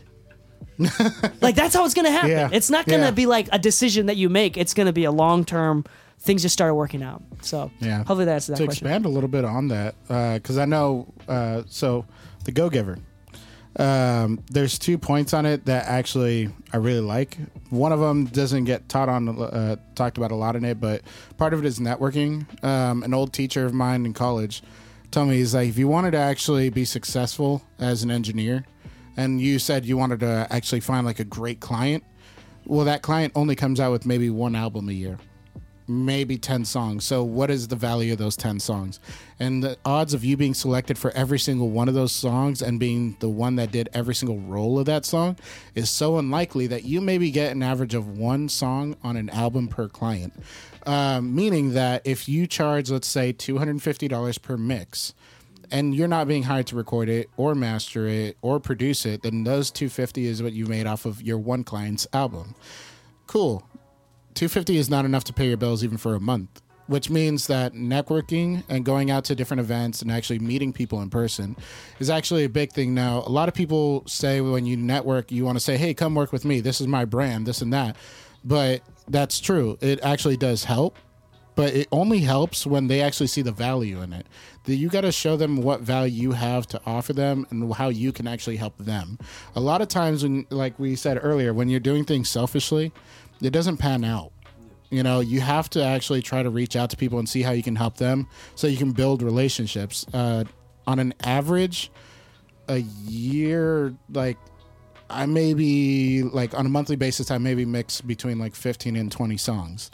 But the day it comes out is different on every single one. Like, I had a song last month that came out that I mixed 4 years ago, you know, but that relationship was because of a relationship I built 2 years before that and this and that. But after doing this 10 years, the relationships that I've had the longest and I didn't ask for, I just tried to be the one that was helping people build their career. Once their career actually built up, good example of this was my friend DJ Ice. He and Bright Ma signed an artist and they wanted to build that artist up. They asked, hey, like, how much would you help us out, do this artist? We don't really got a budget, this and that. We ended up agreeing on percentage splits and all that kind of stuff, you know? And this happens all the time, you know, that conversation's real, but you say, hey, look, if you're ever good at something, you should never do it for free, one. And that doesn't mean that a dollar has to exchange hands. It could be points. It could be ownership. It could be equity. You never want to do it for free. Yeah, exactly. Like, you can do it for $0, but just take something from them. You have to take something, even if it's their ability to help you create social media content. If you don't want to do it, I have a team that does all my content. I don't do it anymore. But with that said, because me and Ice actually built a relationship with each other and built trust with each other and actually got to know how each other like to work. When an artist that he was working with, Boz, got signed to Dreamville, Boz brought Ice along with him because of the relationship they built. And because of my relationship to Ice, Ice was offered to work with Ari Lennox, but they didn't want to split the time between Boz and Ice because Ice was Boz's main guy. So Ice called me and he's like, yo, do you want to work for Ari Lennox? And I ended up becoming her personal engineer for quite a few months. We did a bunch of records and I ended up on the Kiana Lede album. At no point did me and Ice ever exchange a penny, but it was the relationship that actually caused the success of my career, which I ended up making thousands. And it hit past $10,000, the amount of money that I made off of working with Ari. But this was all because I was willing to provide value to another person and find a way for us to work together. You might not make a lot starting out, but the value you put behind other people's lives, it will literally come back for you. Yeah, it's very interesting because I was working with an artist for the past 3 years and then he recently got signed to a American label. Mm-hmm. And I brought up, we had like an agreement of like 10%, but in Australia, it's a very like different, weird thing for engineers getting points. It's like it doesn't exist unless you're a writer, producer, or the artist himself. Mhm. So we agreed on this 10%, and then once he got signed, I brought it up, and they were like, "Oh, engineers don't get points," and I was like, Yeah, "What do you mean?" that's not the case anymore. Now, what is it called? Soundcheck, or what is it?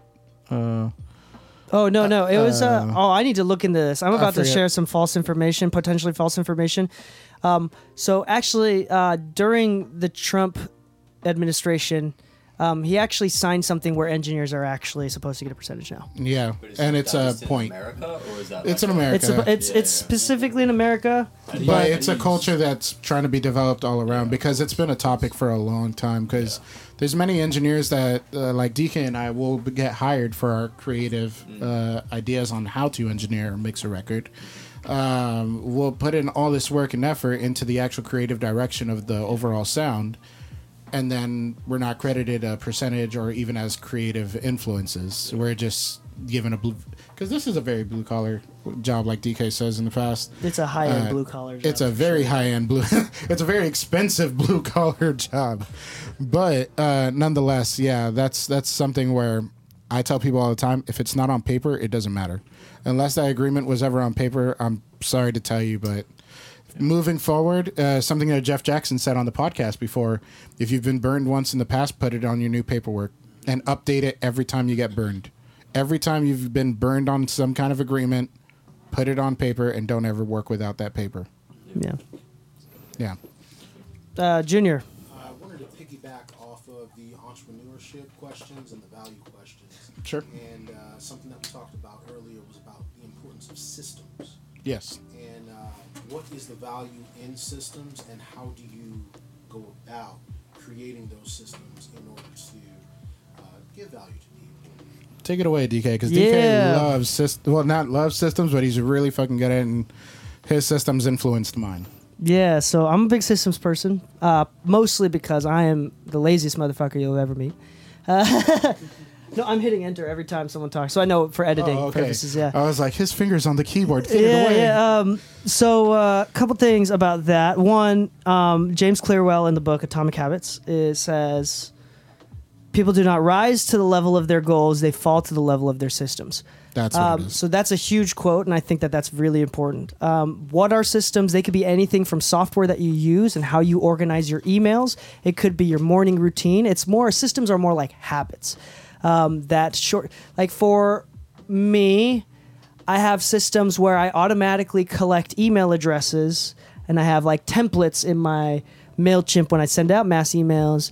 Those are all systems. I use Trello for my project management and trying to figure out what things I need to work on in the order of priority, how far I am in these projects, and who's working on them. So it eliminates a whole back and forth of emails by having just this Trello board, right? So I'm making things efficient and eliminating time that it takes to communicate these things by just having information available on that Trello board. Things like FilePass, where clients can't burn me anymore. And it goes back into what Jeff Jackson said, where you talked about where getting burned a lot. Like, I really think we were talking about what does it mean to hustle. So I have one student right now, and he's like, one of the first lessons we ever had, he asked me, DK, I keep people saying like hustle. What does it mean to hustle? And I thought about it, and I don't think this is the best answer, but I think one of them is to my definition of hustle is accelerate your mistake making. So make more mistakes. The more that you make, the more systems you're going to build automatically. And you're going to protect yourself. You're going to spend less time doing. You will find yourself making systems. It's inevitable when you just get tired as shit doing things. For example, I really, really hate bouncing, so I now use Bounce Butler, or I do. You know what I'm saying? I'll automatically start making systems. So if you accelerate your mistake making and you accelerate just getting tired of things and figuring out how to eliminate them, there's a few different systems that have actually, I can actually calculated how much money that they've made me as far as percentage. When running a commercial recording studio in Utah, when I started implementing, people can pay online and book online instead of having to call me or email me. My sales went up over 50%. Another thing as well, when I started doing, and this is this is varying for everybody, right? But through my experiments, I found out that doing a quote system works better for me, where people email me and I'm adding work. So instead of a checkout, it's this much per song for a mix, they have to email me, and there's a whole back and forth, because so I'm filtering out the bad ones, because it's worth it for me for people to filter. I say no to more than 50% of my clients. So a little bit less than 50% of my clients I say no to. But I filter them out, so I make the process to hire me for a mix as a first timer a little bit more tedious, so I don't have to say no to them. So like whatever your systems are, they'll eventually come. There's nothing specific that you can do necessarily. It's one of those things like marketing. Like marketing is not a set thing that you do. It's more of like a concept, and I think that's what it is with systems too. So for me, waking up in the morning, same time. I don't work on Sundays.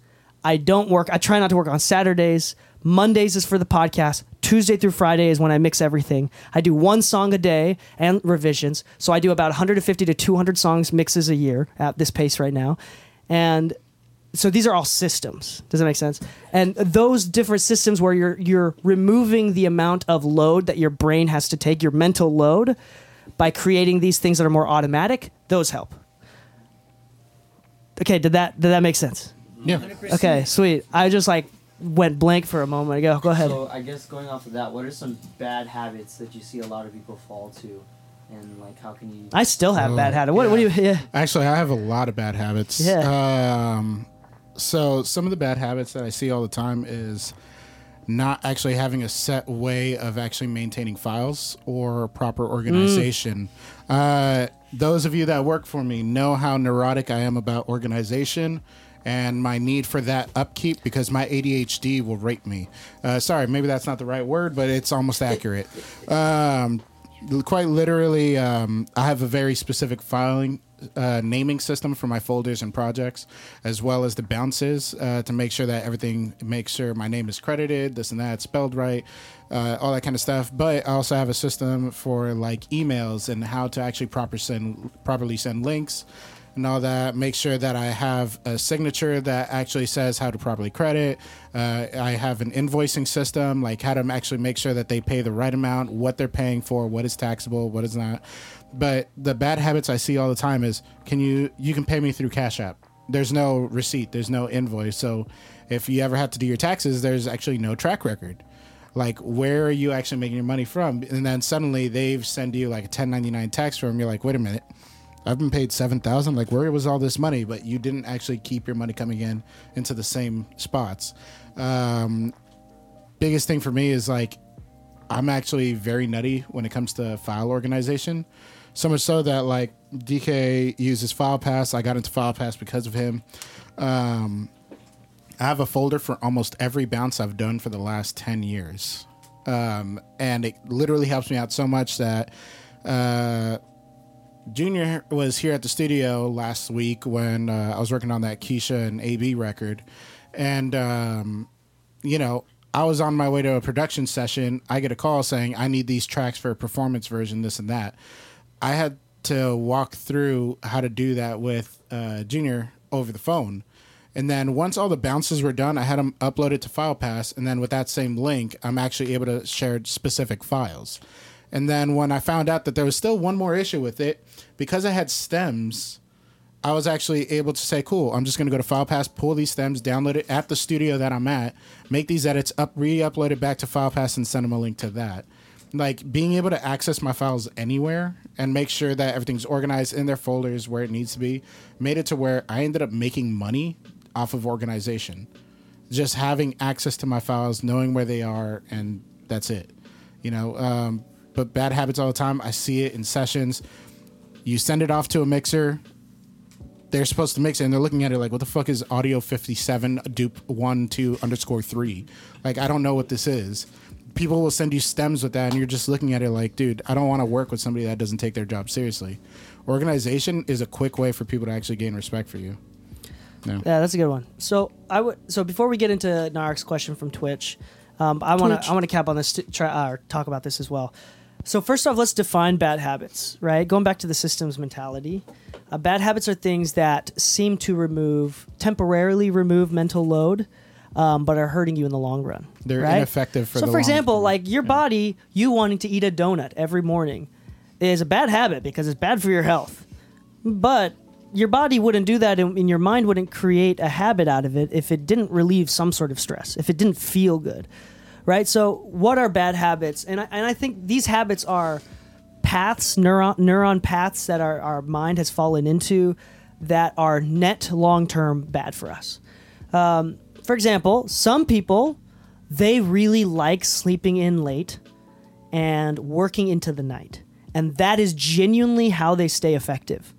I wouldn't consider that a bad habit necessarily unless it's hurting them in other ways that I don't see. But for me, waking up late is a bad habit. I have a very different mentality when I wake up too late. I can't really start a proper work day. This is really weird. My work day doesn't start until I wear socks. Nice. It's really weird. I'm gonna steal your socks one day. Like when I put on my socks on, it's like, all right, now I'm ready to work. I'm ready to. I don't know what it is. I've had many bad habits over the years. Not being able to take critique and hating revisions. That was a big one. I think that helped. That talk poorly. I'm still overcoming this, but like making sure that the client, everything that I do is a service for the client. The client is the main character in the story, not me. I'm a supporting character, remembering that and communicating that, right? Other things as well is like not using a calendar. Like I've been using a calendar religiously for like the past 5-6 years, but there's a point before that I wasn't using a calendar. That shit sucked. Bad habits. Actually, that's a big one. Like things that are obviously slowing me down and not helping, and I'm not creating them. These are all bad habits, and they're very different from everybody else. So I think the first step is recognizing what are bad habits and then trying to eliminate them. Not all at once, but one at a time. Think about like 1% better every day is kind of the idea from James Clearwater. I think that calendar one, though, is actually a really important one because a bad habit and we'll just say it like this, just to make it quick and sweet. How many times do we look at artists when they agree to show up at a certain time and then they're 2 hours late and they think nothing of it? It's a disrespect of time and everything. If you show up late to meetings, if you show up late to arrange times and everything, it's not going to help you build better relationships. If anything, people just won't take you seriously. So a calendar is probably the most underrated habit to actually develop. And again, I think bad habits and systems are very, very hand in hand. Yeah. And you overcome bad habits with systems. Yeah. Yeah, Nautic. Yes. Nautic. And we had another question from Joe Robstan. What up, Joe Robstan? It has to do with networking. So it says, other than networking, what value would you put on a professional music schooling such as college or art schools? I.e., how much did you learn in your college classes that you use today? Ooh, I actually like so this the one. question is, how much value does a music school have other than networking? Actually, I like this one because both of us have very not opposing. I think you know views. what I'm gonna say. Yeah, but I think we both agree and disagree. I think that's why I like it. What do you think? What do you think? I think it has value to those who actually see the value in it, and it has no value in your career. So, for example, okay, that's good. So, here's the thing. No networking means that in this situation, the only thing you can gain is so that means education. you're like the only student in this program. It is you and the teachers, and they don't have connections to the outside world. So you go into a cave with no classmates. Like this, I mean, this is realistically speaking. I'm serious. No, yeah. But so the cave. basically, you go into a cave, they teach you some foreign magic, and you come out of that cave. I think if that's what education is, abso-fucking-lutely 0% value. 100% of the school's value is based on the network. It may not be your professors, because obviously a part of that is your professors know who to network with and can get you into bigger internships. But I would say another big part of that is classmates. I make a lot of money from my classmates still, from my previous classmates. Going to school was worth it for my classmates and my professors. It was not worth it for the education. All of that shit I could have spent more time doing and have gotten a better education if I dedicated the same amount of time going to school as if I had spent the same amount of time watching YouTube and actually having like free clients to work on. That would have been a better education for the craft of engineering and producing than it was to go to school. But it was worth going to school because of the network. Because of my classmates and my professors. I think it was fun. And I learned how to do some specific things, like how to run a console. There's some specific niche knowledge, but I don't need to know how to run a console to engineer because they have assistants, and I don't need it to mix. I'll become more valuable in the industry, but I would say it's 100% network. So my answer on this is really we got another one from Narc after you. Yeah. No, I was just gonna say. I mean, it's also like that's why we have an internship. Yeah. We have this whole process over here to replace. I didn't go to music school. A lot of us didn't go to music school. Now, check this out. This is my honest answer on it. I still think it's extremely valuable. Extremely. Now, like I said, it has no impact on your career whatsoever. It really doesn't fucking matter if you go to school or not. I spent $25,000 on my education, and I enjoyed every penny of it for one major reason. Is because I actually, one, you do get access to your teachers. Nobody said you couldn't talk to them. You have a wealth of knowledge with decades of experience, and usually they have some pretty good credits and everything, literally giving you lessons. If you're not meeting other students, you have a one-on-one education experience. That's something most people can't even afford. Two, an internship does not guarantee what's going on. Our internship here that we have is such a unicorn in our industry. I meet people all the time. Intern for In the Mix Studios. Intern for In the Mix Studios. I'm not trying to we're a damn good promote us internship or program. downplay. No, any other we're the studio. fucking best. I'm not gonna lie to you. I don't like thinking I'm the best. I like to give myself room to work. Then let me say it on your behalf. We're the best. Be humble and enjoy. No, just kidding. But realistically speaking, like to answer the question, like I've met more people who say their internship was so not worth it that after a year they're still not allowed to be in the room, that they're not allowed to engineer, that they barely get any time or taken seriously ever, that they're only there big to clean. Studios, like we're talking big about brand major name studios so that we know. If the and goal look is up to network, cool, go intern, but you're still somebody's bitch. And I say that aggressively. It's okay to be that. No, it's cool. But this is why I also don't call our interns in front of clients. I don't use the word intern in front of clients because there's a different culture around it, and I don't like it. But when you go to a school and you pay for your education, you actually have dedicated time in front of a console to actually bring your friends and record and test everything that you can test. You actually have dedicated time to actually ask all the questions you want to ask, and they can't tell you shit. I have devil's advocate on that though. Okay. Wouldn't it be cheaper? How much did you pay? $25,000. $25,000 for 2 years. How many hours of studio time could I have spent at NRG to pay an assistant to teach me how to run the console? We know people who went to NRG and didn't even get to be a runner for 6 months. You didn't let me answer the question. As a client, I hire out the studio, and they're going to have an assistant there. You get 10 days. Okay, I get 10 days. 10 days. $25,000. I get 2 years. Now let's go to a smaller studio. Okay. It's not NRG that has a console. They're $50 an hour. $25,000. Yeah. In front of a console versus going to school for a semester or a couple semesters. As far as like the big difference is the teachers. Yeah. It's not the equipment or the product. It's, no. I do think. Can I chime in on it? So just in a sec. School. Yeah. So I would say that it is a great thing to go to school because there's things you're gonna get from school that you're not gonna get in the actual real world. Like there's things you're gonna get from school that you're not gonna get in the real world. And some people are more hands-on too. So having a teacher there that can actually reflect on what questions you may have specifically to what you're doing in your business is great. If I'm, this is great too, right? This is a great platform to learn as well. But I think it just goes hand in hand on what you want out of it. Exactly, because most people that go to school are not looking to be the recording engineer. They're looking for a more refined education. They want to actually ask more in-depth questions. Are you going to sit here and teach me about the intricacies of anti-aliasing chips? Because if not, then you're not teaching me what my teacher taught me. If you want to talk converters and how to actually properly but that's not practical. No, it is, because the reason you go to college is for a higher education, not for an education, for a higher education. So, but it goes back to your own point, which is it's not practical in the sense that it doesn't help your career. Not for your career, unless you want to go into the technical side of things. Do you want to have a career as a converter developer for audio? So if it's a specific niche Not even specific niche. You want to build microphones. Do you want to learn about the design of microphones? You can build and design microphones without an education. Do you actually get to understand the software and actually how it runs? Yes, that's how I do it. That's how I did it. Yeah. Well, it's specific because my school tried to teach me that, but failed miserably. Granted, to be fair, I'm not against education. Yeah. I actually went to school myself, and I actually came out, again, this is where I flexed that I didn't spend any money. I came out debt-free. I spent $0 on school and went to engineering school. Full ride because of FAFSA, and I was married when I went to school. So, yay! But I'm not against education. What I am against is specifically one thing.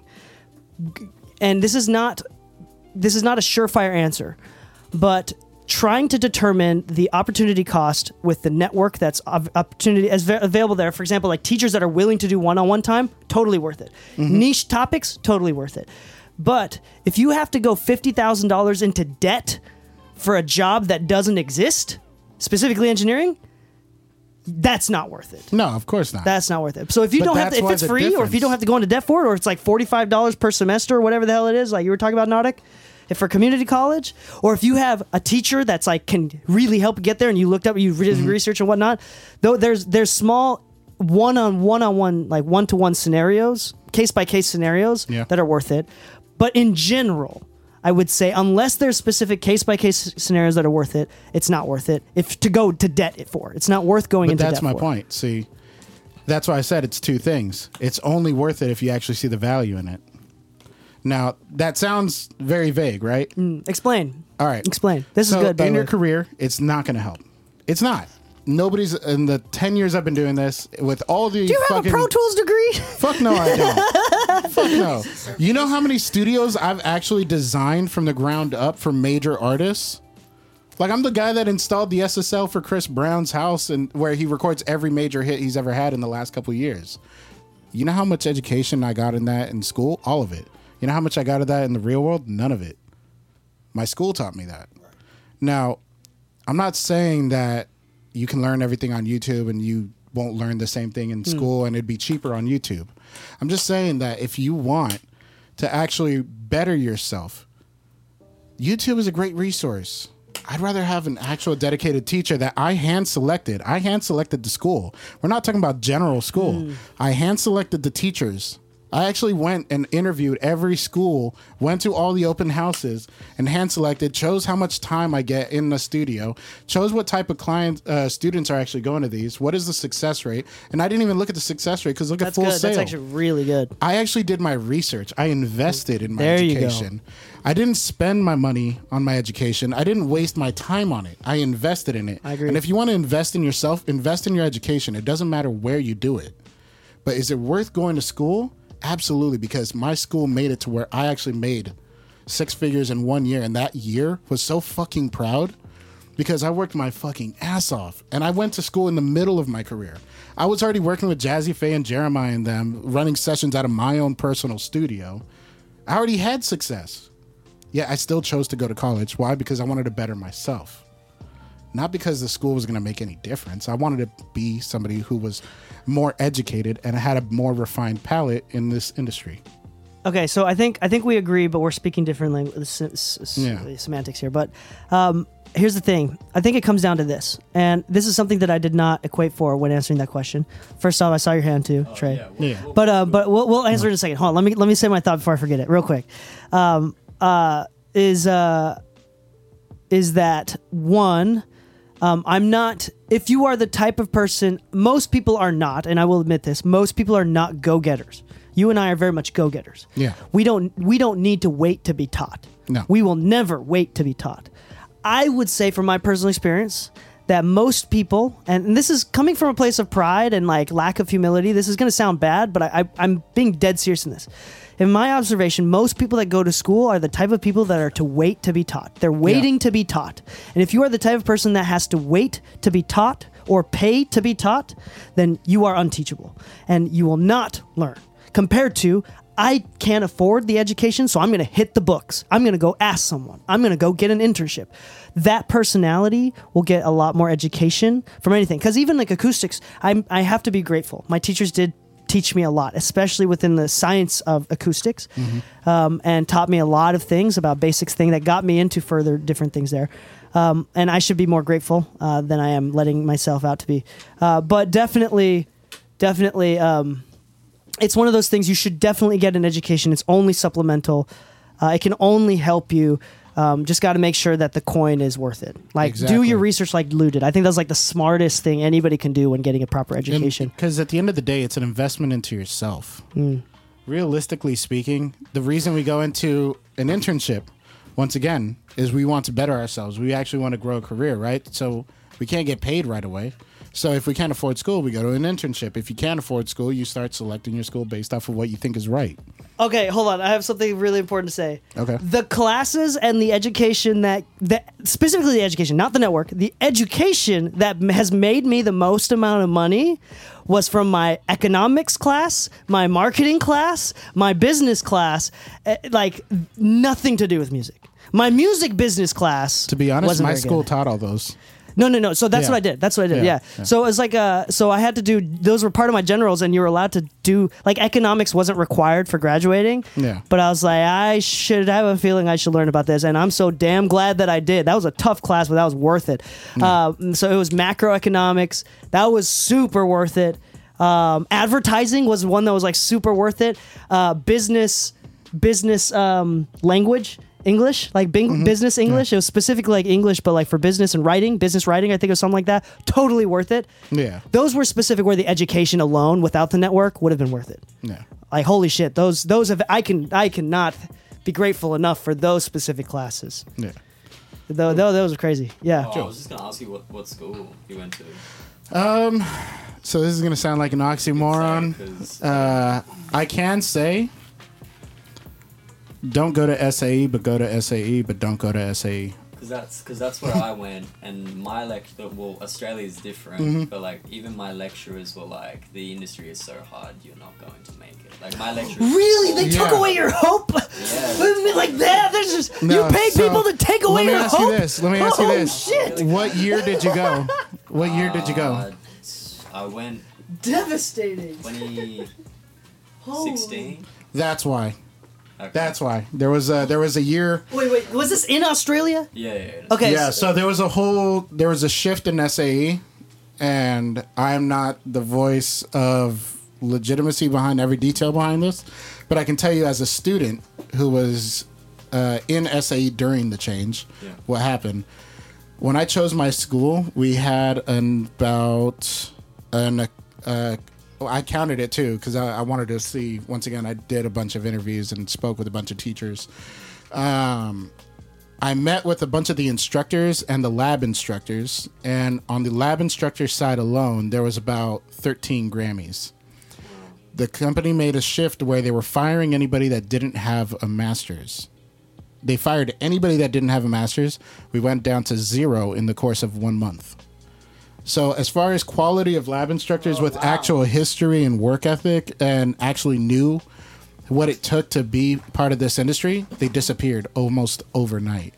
And I hated the school for that. And then suddenly a bunch of things started going sideways. Like I used to, 3/4 of my education, I had unlimited access to the labs through bookings as long as they were available. And then it became, you can only book it on unlimited time if it's not in use within 2 hours. And even then, like there were so many students, they tried exploding the school so wide that the amount of hours per student started shrinking to almost like only 4 hours available. So SAE went through a major change, and like they screwed everything up, and that's why the LA campus closed down. Really? Now, I did not know that. Yeah, but people that I used to learn from to this day are successfully working in the industry, own studios and everything. And the only ones that actually stayed in the education system actually are really good teachers. They put education first, and they've built more careers than I know. You know, I'll be honest, like the people that I looked up to the most in my career, even to this day, are my teachers from school.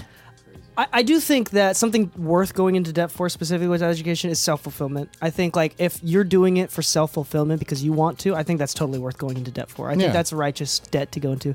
And I will say the biggest thing with all this, regardless of education, just in career general advice, it doesn't matter in your career. Like, is it doesn't matter that if you've been doing music for a decade and you find out it's not working out or it's going well, it doesn't matter. I think the most important thing no matter what is you seek self-fulfillment and seek happiness. If you do that, and by the way, my opinions and our opinions are strong. We have to have strong opinions. We would not be good hosts if we were medium about everything. We'd be bad business partners if we agreed on everything the same way. So the heat is actually really, really good, and it's supposed to be. Fuck you, DK. I love you too, Lou. We had another question, Nadik. Did you have something? Oh, I did have a question though. I wanted to ask about this earlier, but I want to Twitch to comments to come through. But what do you think about branding? I'm big on that right now, about creating your own brand and the availability of success. 10 years ago as an engineer compared to now, where you don't even need high-profile clients. You could just have your own brand and have passive income, like you were saying, is like essentially. You and I talk about this from time to time. No, I still have to mix my shit that when I accept them, so it's definitely active. No, the mixing part though, but like we were talking about like Kato the producer earlier, like stuff like that, or like a lot of people who make it through their branding. Illmind's a huge one too. Yeah. They're both Asian too. What's saying about the Mexican community? They're that's really interesting. So, what specific question do you have? I don't know if there's a question there. As in like the importance of branding. You're saying get on social media. Like, what are you doing if you're not on social media, right? It's like it's free marketing at this point. You can do free marketing. What is the importance of creating your own brand? Do you have to create your own brand? Should you just freelance it from like studio to studio? The more traditional route? I actually like this question. So I think I have a summing thing, and then you can expand. Gary Vee said, "If you have a brand, if you build your own brand, you'll never need a resume." Yeah. To be honest, no. You don't. I'll be honest. I make 9/10 of my money on word of mouth. But that's your brand. No. That's still hiring you. No. Because you're Lou. That's why. But I don't need social media to make my money. Oh no, yeah. I don't need my website to make money. In fact, I'd argue that my website makes like 1/100th of my income. So here's the deal. Here's the deal. If you added social media on top of what you're already doing, money. Exactly. That's the point. That's my point too, though. Just because you have social media and you have clout doesn't mean you do good business. And if you don't do good business, your time is limited. Amen. Do good business and build relationships, and you'll be fine. It doesn't matter if you have 2,000 followers like I do, or if you have 4,000. We should do a Mix of Music podcast episode specifically about ethics. No, seriously, like ethics is the number one thing. Like I've seen more people burned out of a room because they're being stupid versus people who are here to work together. And like it's so dumb too. Like they'll double down and like they'll double down. It's just like it's almost like you're shooting yourself in the foot, and then you shot yourself in the knee, and then you shot yourself in the arm, and then you lost your toe. What are you doing, dog? Like just leave with your dead foot. Like just leave. It's like it's good. The funny thing here is like I make a big stink about like how, and DK has actually said it in these funny words that actually totally makes sense, because I have a running joke, but I like the way DK says it. My running joke is all my clients are my girlfriend. I will care for them in a way that nobody else will. DK says, he's like, yo, I could tell how careful you are about people. Like you mentioned that about Keisha, that I'm very I'll look out for her vibe, protective. I look out for her vibe, the people that surround her, this and that. When we're in session, I'm not here to look after her. That's not the goal. But my goal is to make sure that whatever we work on together, she gets the end result she was looking for. If people are doing some weird, stupid shit, I got to be mindful about that, because at the end of the day, my goal is to make sure that her product comes out right. I don't really care what third party is doing. Well, granted, she is worth protecting because she is a sweetheart. Like, dude, she may come off being like, sometimes she comes off being a bitch, but like she's genuinely a sweetheart. Yeah, she's so kind. It's kind of she's actually gone harder for me than most. She's gone harder for me than any other major artist I've ever met in 10 years. Yeah. No joke. Like Keisha is one of. If you've got her back and she knows it, she'll have your back. I promise you. The one thing. She is kind. It doesn't even matter if it's Keisha. Anybody will. If you got my back, I've got yours. Yeah. Because the reality is this. If you said you're going to have it done Tuesday, it better be done Monday. So give me some revision time, man. Like, jeez. This doesn't really answer the question, but to expand on this, just like Lou was saying, brand is not just how you are perceived on social media, like PR thing. It is who you are as a business person. If your brand is always out there getting these records, hitting those numbers, this and that, but you burn people along the way, then those same people that found you through your brand will say, don't trust that brand. Yeah, being known as the guy that turns in their projects immediately, has a fast turnaround time, right? Has good quality. Enjoys doing revisions, are very pleasing to talk to and work with, has if great you have business notes ethics. for them, they're not complaining. They're actually, sure, let's do it. Communication is great. These are all part of the branding. Again, I would assume the branding is reasons why people would pick you and not someone else. And it's not necessarily on social media, but I think social media is a free thing that you're just widening your net. And like I feel like this goes back into the episode that we had where we spoke about clients versus customers. You know, the brand will help you find customers. The customer will go anywhere, but they'll just go wherever it's shiny. But the brand and will nice. also help you keep clients. No, it will, but it'll keep them interested. But you want to convert to client, and that ethics that you have will convert to client. Which is, again, ethics would be part of your branding in this case, right? So it's like, the idea with the social media is like, we're doing what everybody else does, which is we're throwing in a fishing line in the water and we can catch one fish at a time. But if you do things like social media and YouTube and TikTok and social media is like everything, right? So Twitter and TikTok and Instagram and SoundCloud and whatever, and you're making Spotify playlists on the side or whatever. What you're doing is with your two hands, instead of holding one rod, with two hands now you're throwing out a net. So with a higher potential to catch more. So it's never will social media or other platforms ever slow you down unless you do something non-PC. But even then, like there's probably, even if you do something non-PC, there's probably going to be people that hard want to protect you and like see through the bullshit, and like they'll become even bigger fans. So it's like, that's still like Will Smith, out of all of that shit that happened, he gained more followers out of that. Yeah. Like he may have gotten in all the trouble in the world, but he came out net positive as far as fans go. Like emotionally, way negative. But like what we see, clout, way positive. Which is really interesting. We'll talk about human nature and how negative it is in later day. But once again, like social media is honestly a really good tool. It's actually very necessary. Building your brand and making sure that it's marketable and this and that is actually a very, very, very needed thing. But the reason I'm not a big social media user, nor do I post every day, nor like there was a point where I was actually doing a lot, and DK helped me see how to track those metrics, and it was actually gaining a lot of attention. But my clients that I've had are long-term clients. It's very rare when I have like brand new clients, and the reason that that's the case is because I don't actually market myself a lot.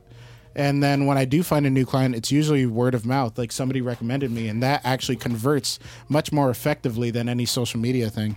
Okay, I'm gonna, if I may do so, this is gonna hurt a little bit, but I'm gonna call you out a little bit. Oh yes, and here's the reason why. Is for me, when I don't do social media, which is often, it's because I'm lazy. And yes, I also have my client thing. I also have my client base here. But let's say on top of your client base that you're so consistently, lovingly talking about, which is true. Yeah.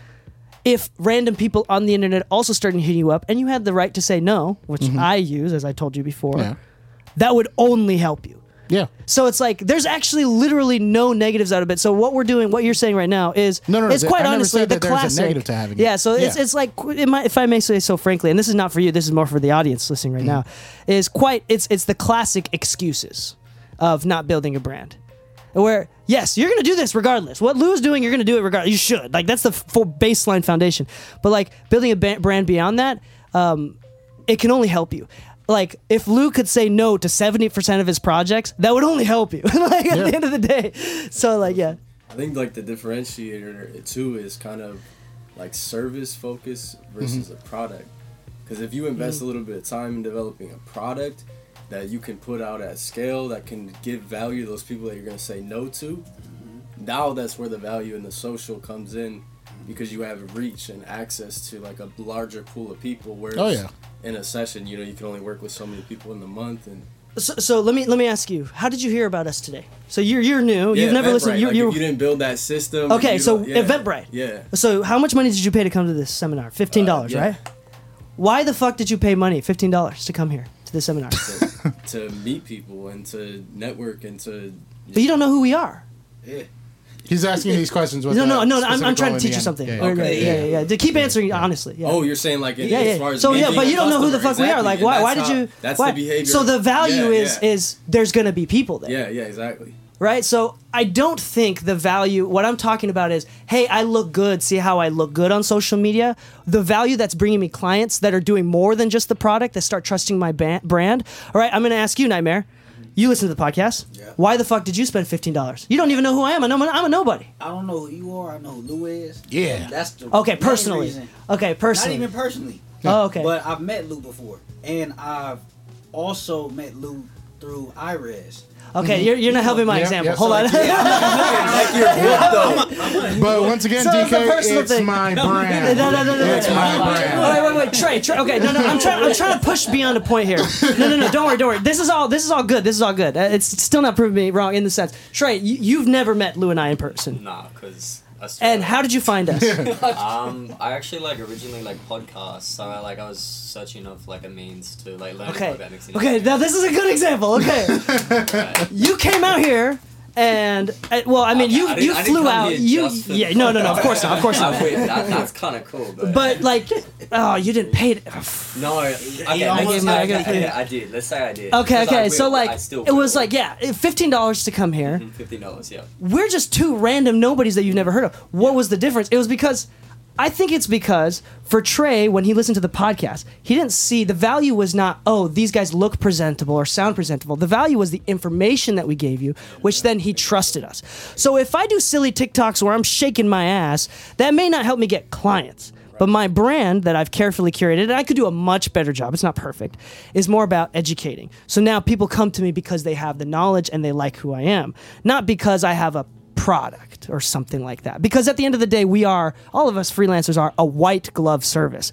Every client is hand catered. It's a one-on-one scenario. Everything is dedicated to them and specified for them. We're not Honda. You can't just go to a lot and pick a car. We're Rolls-Royce. You detail every single fabric and color and all the accessories and amenities. It's your car. That's white glove service. So that's the difference. You said you sell a children's book and that sort of stuff. Is that a separate? Oh, that's a separate thing. Yeah. But but that's the same concept. But even the same concept, you wouldn't buy my book unless you either knew who I was or believed in the vision or just genuinely liked the product. It's if you're just doing your in-person network, it's how many people do you know to buy a children's book? No, yeah, in that product case where it's a scalable product, you're right. The branding should be more based around this is dope. This is a high quality book that you would enjoy. Yeah. In your advertising would change. So that's that would be something where advertising would be effective. Mm-hmm. Right, but if I were to be hey, I'm mixing for this much money per song, would not be an effective advertisement. Nope. And without really being marketing or analytics majors, right? There's something. How so? People that are engineers that put out a flyer of how much they charge to mix a song. Ooh, I got an opinion on this. Hello. If you're always available, you're never working. If you're never working, you're not trustable. Right. I'll be honest. I have this view for one reason, and DK doesn't promote his price, and I do, and this is going to sound stupid coming from me because of that. The only place you can see my price is on my website. Reason being is that if you landed on my website somehow, that means you're already interested, and you might as well know up front. And if you wanted to check out at my rate, then I'm willing to work with you at my rate. But if you were willing to have the conversation with me and let me know your situation, I might go cheaper. In fact, I like to help a lot of indie artists way below whatever my standard means level is. But I've got artists that I've been helping out for years where I haven't made a penny. Even if they pay money, I just give it to the studio because to me, it's less about how much I charge or whatever. It's just have the conversation with me. I can help you out. But if you don't want to have the conversation, here's my static price. If you're willing to pay the full static price, then go ahead. But I don't promote it. I promote what I do and I show my success and my wins. And if that interests you, you can always DM me, go to my website, whatever. My phone number is on my Instagram. Dox me if you want. But that's it. I'm just saying. And your social security number and credit card number. Actually, I put the social on my email blast, so join my email list for the social. No. But either way, the idea behind this is this. I like DK. We do turn away work, and sometimes it's less about like promoting that you're available for work.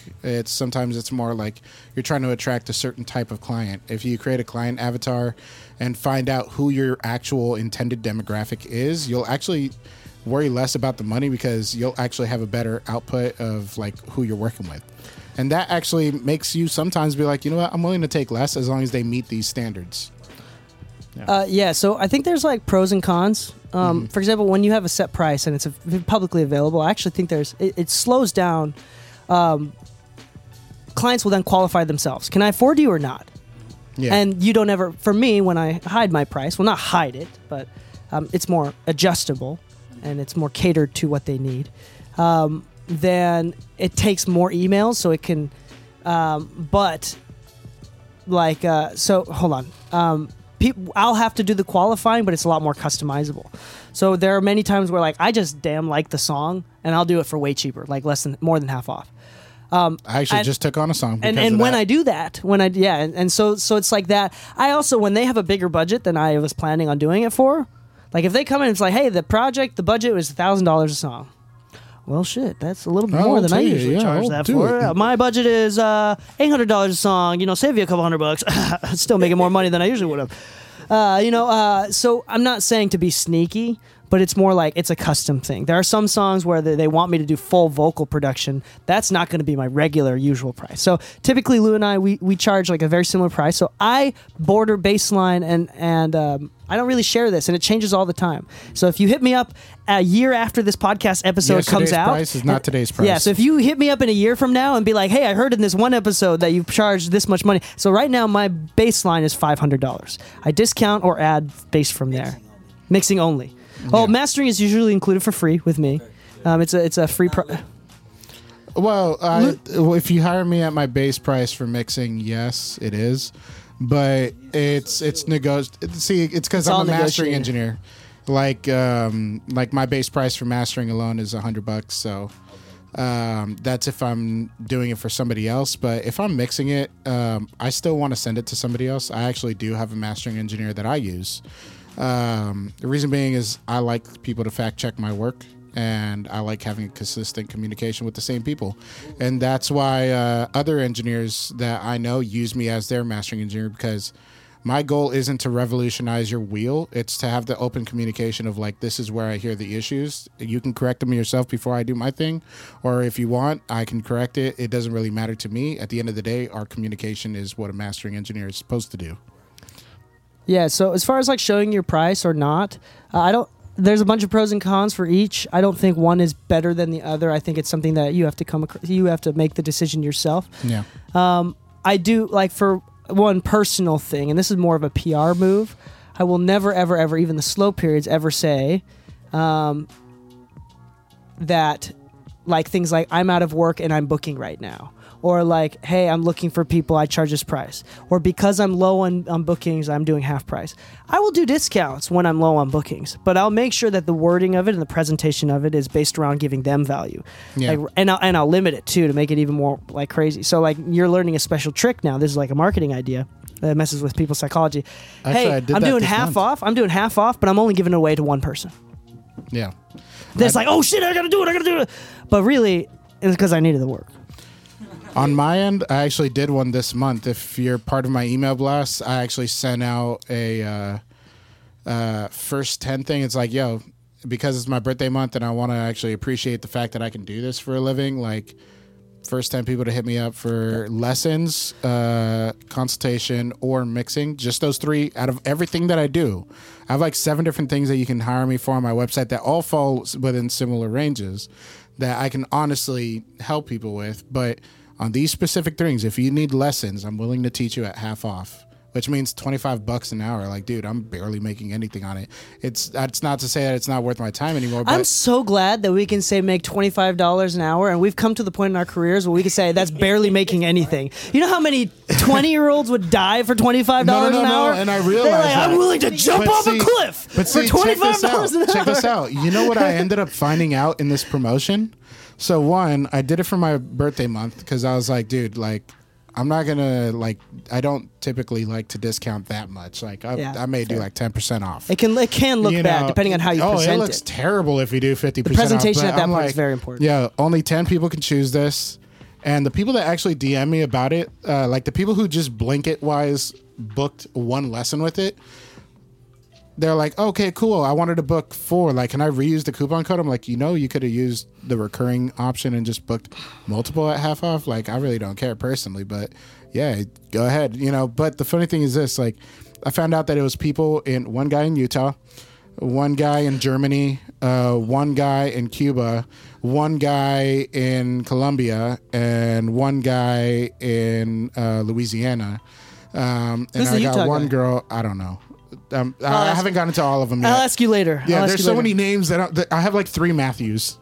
Oh shit! Yeah, I have like 3 Matthews. So like sometimes I'm like, okay, so we said we were going to go over this. It's like Matthew no. 2, Matthew 3, right? But it was really funny because like everybody that did take onto the option were actually from communities that make less than half of what we make as minimum wage in LA. Mm-hmm. So our state's numbers are also affecting other states' incomes. If you think about it, if you were to save $500 per mix on your Instagram in right Utah, now, yeah, in Utah, it's like, bro, I got to work a month for that, like just to have the disposable income for that, So it's going to take me a year to mix my album, and they may be trying to, put it out in 3 weeks, but maybe they've saved up $3,000 for 12 songs. Cool, maybe. That's only $250 per song. Am I getting that wrong? I don't know. I don't really care if I'm right or wrong. Either way, let's say they can only afford half, but you find out it's a dope artist. Because you named your price out, they wouldn't have hit you up because they already priced themselves out, like DK said. But if you allow them to actually have the conversation, if you just say, hey, as always, I wanted to welcome you guys to submit your music for mixing and mastering. We can talk about rates on the songs, blah, blah, blah. Or even do what DK does. Honestly, DK actually has a great, I hate to call it this way, but catching system. He's on Twitch on Fridays. Catching system, like you catch leads this way. Yeah. You get to hear independent artists' music that's unreleased. He gives a mix review on it. You can do a producer's view on it. You can do... There's a producer tips on Saturdays, that's like scalable giving. Yeah, right? Scalable giving. Yeah, because now you're giving insight on it, and because you've built trust in that community, they're more likely to hire you to actually produce their next record or help them produce their current record. They might be able to invest something, but if you were to name out a number that is more than what they can typically afford in wherever state they are, whatever country they are, you might have priced them out when it could have just been an open conversation of like, yo, like, we're from this country. Like I said, we got somebody in Colombia. Colombia is fairly cheap. Let's say that they can only afford $200, but they're actually kind of like an upcoming artist out there. Like they've got some clout, but they're still financing everything themselves. Yo, I'd take it. A couple things. One, we're almost done, so we only got like 20, 30 minutes left. I could do this all day, and I very much will unless I stop myself. So y'all have things to go back to. So we'll probably just continue a little bit longer. But I was going to say to on top of that, I'm doing it again. I forgot what I was going to talk about. I was going to say pricing, cheap, hiding it. No, helping clients, Twitch. No, it was something about pricing and discounts. Lucifer. Discounting too much can hurt your brand. Discounting too little just seems like it was something. It was something else. No, I forgot. It's Utah. gone. It's totally gone now. No. It's totally gone. Altonesia. It was something about discounting. It'll come back. But anyway, Eric, you have a question? Yeah, I just wanted to comment. I've been saving it, but yeah, just overall, I don't know if I can speak for anybody else, but like Lou, thank you and DK for saying what you said. I think it was like maybe 45 minutes ago about, yeah, like I think even from listening to your podcast, it is kind of like a blue collar job in a sense, but I don't see it that way. It's very fulfilling for me, as I'm sure it is for everybody. Yeah. But when you said you're willing to be a little bit vulnerable and share about your like how it started for you, because I'm a little bit more towards not beginning, but I've done this for a couple of years, and it's like you were like, I didn't take vacations for 3 years. Yeah. And that one, and you're like, I'm driving the Honda Civic. Like I still drive like an 07 car that I paid off because I own it. Yeah. And just a personal thing that I was going to share that I really appreciate what you said was like, sometimes I get envious because everyone's traveling all the time and like, Yeah. damn, I need a new. I showed DK like this desk I bought. And I need to get I'm trying to get a new Mac next week because I'm on this PC and it's too slow. I was like, I almost spent my money. I was like on my computer and I was like, I'm just gonna buy a plane ticket right now. I need to go, and I'm like, nope. Like I'd rather have studio gear. Yeah. And I was like doubting myself in that sense. So I just want to say the point of me sharing that was to say, it kind of confirms like what I'm doing, because like you made some sacrifices along the way. So thank you guys for sharing that. No, thank you, man. Yeah, honestly speaking, like I don't always recommend what I did to many people because there was many times that I almost lost my relationship over it. Which, if you ask anybody that knows me, like I hold my relationship really high. In fact, I'll actually say thank you to DK on this one. Yeah, that's right. Fuck you. No, I'm just kidding. But yeah. No. What was really cool is this. Like that's how Lou says thank you. That's how if you ever meet my best friends, like we don't say I love you or anything. It's like, hey, bro, thank you for that. It's like, fuck you, bro. It's like, all right, jeez. No, but honestly speaking, like so. Like I said, my fiance had given me the option of leaving for a time, and a lot of that was fueled because she wanted to allow me to put more work because she saw that work ethic, right? But there was two things that fueled my weight to propose to her too. The number one thing that fueled it was the average divorce rate in the music industry is 50%, and in America it's 50%. So if you're in the music industry in America, it's probably like 75% chance you're going to get divorced.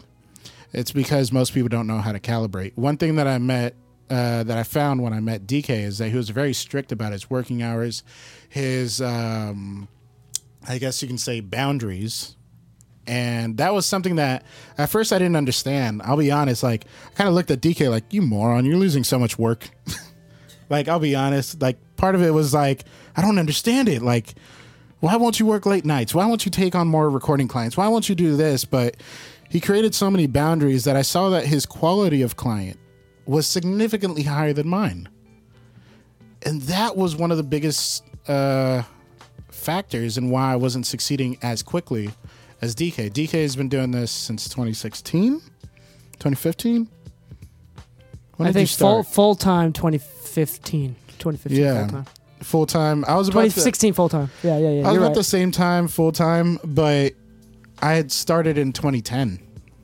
I started in 2010. In the first 5 years, like I said, I had my own studio. I went to college after already getting many wins and working with big names and all that.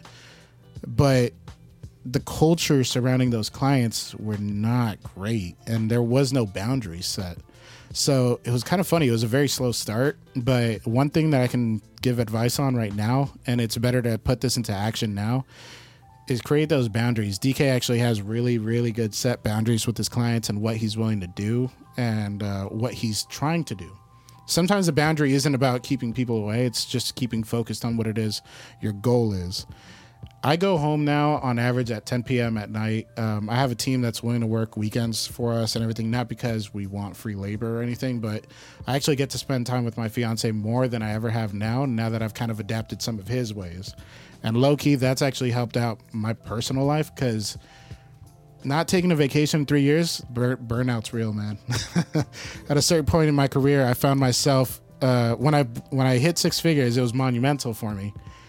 But I also found myself in a miserable spot where even if I wanted to leave, I couldn't because I never set boundaries on when I can work, when I take calls, when I don't take calls.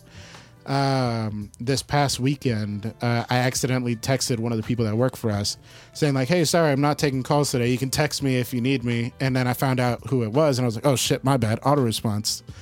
He actually needed my help. But now that I've set those boundaries, that's possible. I can actually have a beach day and all that. So honestly, set some time, set some boundaries. Like if you don't want to work nights anymore because it's getting in the way of your relationships with your friends and all that, do that. But honestly, create a system for yourself to make sure that you still enjoy what you're doing. Amen. No, I get it. Yeah. Because gear is it's expensive, but don't invest too much into gear. Like a Tube Tech CL1B, I have it here. You don't use it doesn't. No, I'd never use it. To be honest, for personal work. For personal work, I never use it For whatsoever. clients when they come in. If Yeah, it's sure. if it's for a commercial studio that you're buying it, that makes sense because they're going to book you as a commercial location. But as an individual, the gear won't make the difference, but your peace of mind and how happy you are to work and see your clients will actually make a much bigger difference. And DK actually has brought this up in the past. If you invest more into the aesthetics of your space that you're bringing clients to, it'll make you a lot more money than the gear ever will. Yeah, Eric, we were talking about that before the podcast. Yeah. First off, thank you both of you, Eric and Lou, for the kind words. Fuck you. A little bit of.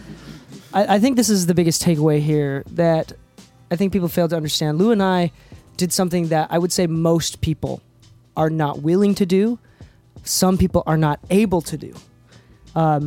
Is, for example, and I'm going to use me as an example because I don't know your situation, but it's something similar. When I was going to college full time, I had a wife, no children yet. I had a wife, and I was going to school full time, and I had just taken out a loan to start a business, start a recording studio.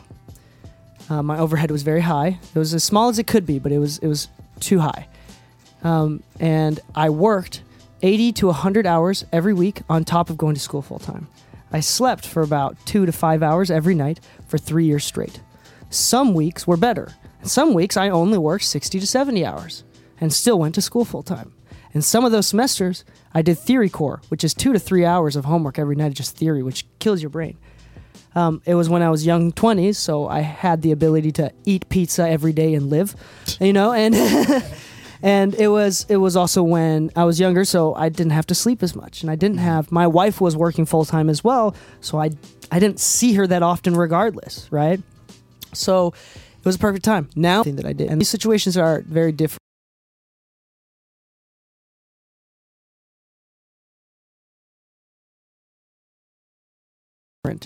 The biggest takeaway from all of this is a couple things. One, why are we doing music? If one of the reasons, and this is a very righteous reason, is self-fulfillment, then do not ever let the reason of self-fulfillment run away from you. Going back to the business thing, I remember one of the things I want to talk about is when we make money, at the end of the day, when we see ourselves chasing the bag, and the chase becomes about the bag and not about self-fulfillment, we'll soon realize that the bag and fulfillment are on opposite ends of the football field. It's not the same thing. It could be, but usually the bag, fulfillment is behind the bag, at the very least, right? So in general, whatever you do, stay positive. In 2020, I did 1,000 mixes in a year. Fucking killed me. That sounds like a really awesome celebration thing. Should not have done that. It was very mentally unhealthy. I got damn good really fast. But was not good for family, was not good for my mental health. I almost quit the music industry completely. Got very depressed, and it took me, quite frankly, until recently, a whole year and a half getting over that. It hurt very badly. I know you struggled a lot and put in too many hours for the same thing. Most people are not able to do, and a lot of people, everyone is not willing to do. Yeah. At the end of the day, we're grateful for those times that we were willing to sacrifice, and I don't think we'd ever change that. And that's partially just personality. We're just go-getters to the extreme. But I think the biggest thing is remembering why you're doing this, which is usually for fun, out of enjoyment. Or it may be even deeper because music saved your life and kept you from getting depressed. So you want to keep others from getting depressed. So whatever deeper reasons you have, remembering those, and usually money is not tied to those. Mm-hmm. And when you do that and you seek those things, the money will come. It's inevitable. It's inevitable. So if you... making business decisions based on money is the worst thing that you can do. We talked about this before as well. When people are in need of money, they will make stupid decisions. They'll say yes to clients they don't want to work with. They'll start raising their overhead and doing stupid things and trying to be if I bought the CL1B, I'm going to make more money, and all they're thinking about is money. The best thing, so the golden rule of entrepreneurship is keep your day job or keep going to school. Imagine having a day job that you enjoy, personally, decently enjoy, to the point where no matter who you work with, you had the full capability of saying yes or no to every single client that you had. If that was an option, would your clientele over time become better? Would your mental health be in a better place? Right? It's okay to keep a day job. It's okay to keep a day job for the sake of mental health and for consistency. When you build boundaries, when you say no to everybody, when you build, as Jordan Peterson says, you should never raise children to become people that you hate. You should never raise children to become someone that you hate. And I will never, ever do that. No matter how much the accolades are worth or how much money they may put in my pocket, I will never, ever want to work with a client that makes me miserable, which in turn makes my family miserable, but pays me well. My dad was someone that was successful and made a lot of money, and he bought us things because he couldn't spend time with us. Doing what everybody thinks a good dad should do. Hustle. You won't see your kids, but you're providing for the family, and he did it in the name of the family. For the sake of the family, he'd say, I work. No matter how many boats he bought, or RVs, or Disney trips, anything that he ever gave me, the only thing that I ever wanted from him, which he could never give me, was to accept me as who I was. And that shit should have been free. It could have been free. It is free. I don't think, and there's a lot of complexes that go into that, and like a lot of therapy that goes into that, right? But it's different for everybody else. But I'm not saying I'm not chasing the bag. Don't make money. Don't become rich. You should do it. But do it for the right reasons. Because you love it. Because you're helping other people. If Bezos, no matter how much hate you give him, if Bezos was really in it for the bag and the bag alone and for no other reason, he would have quit Amazon a decade ago. Oh, yeah. But at this point, if he quit, he'd put millions of people out of jobs. And it would destroy families. He can't anymore. It's too much responsibility. Jordan Peterson actually talked about, in psychology, there's research that says that joy is a non-human expression. Like, people can't feel long-term happiness. Like, that's not really a real thing. Mm-hmm. A better way to describe it is long-term satisfaction. You're satisfied with yourself. And the only way to achieve more satisfaction in your life is to increase the amount of responsibility you hold. Yeah. Now, if that was true, how much happiness could we have when we set up our boundaries and actually fulfill the responsibilities that we're created? You don't have to have kids. You don't ever have to get married. But if you do, if you commit to that, fucking commit to that shit. If you're going to be an engineer, fucking commit to that shit. We're not going to half-ass. There's no plan B. Fucking commit to that shit. If I didn't commit to being an engineer, my wife wouldn't have let me do what I did. Yeah. And so, like, we see Lou do it all the time. We see many people in this room do it all the time. You fucking commit. You say no when you have to. You choose your own path, and you make no fucking excuses. And honestly, then happiness, then money, and satisfaction, I know, is inevitable. It is inevitable. Oh, yeah. Yeah. Sorry. Yeah. No, what did I say earlier? You guys wished me a happy birthday. I was like, I get to do what I love. Do what we love. Yeah. Sorry, I went on a long tangent. Maybe I shouldn't apologize. Yeah, I went on a long tangent statement. You could just take a tip from me and just say, fuck you. But we're coming to the close of this episode. Thank you so much for anybody that's on Twitch watching right now. We love you, appreciate you. I'm sorry that we couldn't get through all the questions, but we'll probably do this more often in the future. Probably like once a quarter, I think, is like a great pace to do something like this. Maybe this podcast will get so big that we go on tour and do this like in Seattle and do this. I want to say like a podcast tour is almost like a giant roundtable discussion with like two chairs in the middle. Literally, and people do that. Like, yeah. What's This Is How It's Made or whatever. I forgot what it's called. That podcast, they actually do like a nationwide tour. Okay, I need to like how it's made. You know how people watch concerts on YouTube? Do people watch like podcast tours? No, people can buy tickets. It's a ticketed event. Holy shit. No, yeah. I'm just like. So I think it was like is it like a performance? Like you go see Beyonce perform? Like if we didn't do live Q&A like right now, like what is a stadium full of people podcasting? Like holy crap, that's a lot of questions. No, they usually just record it. Yeah. But like us though. Yeah. We here to watch y'all. It's crazy, right? That's so crazy that this is happening.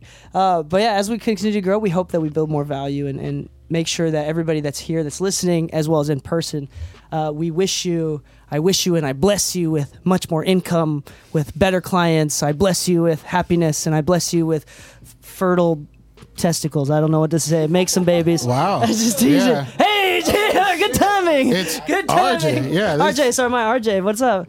Hey, but yeah, we're just kind of finishing up. Come on in. No, you're good. RJ, thank you.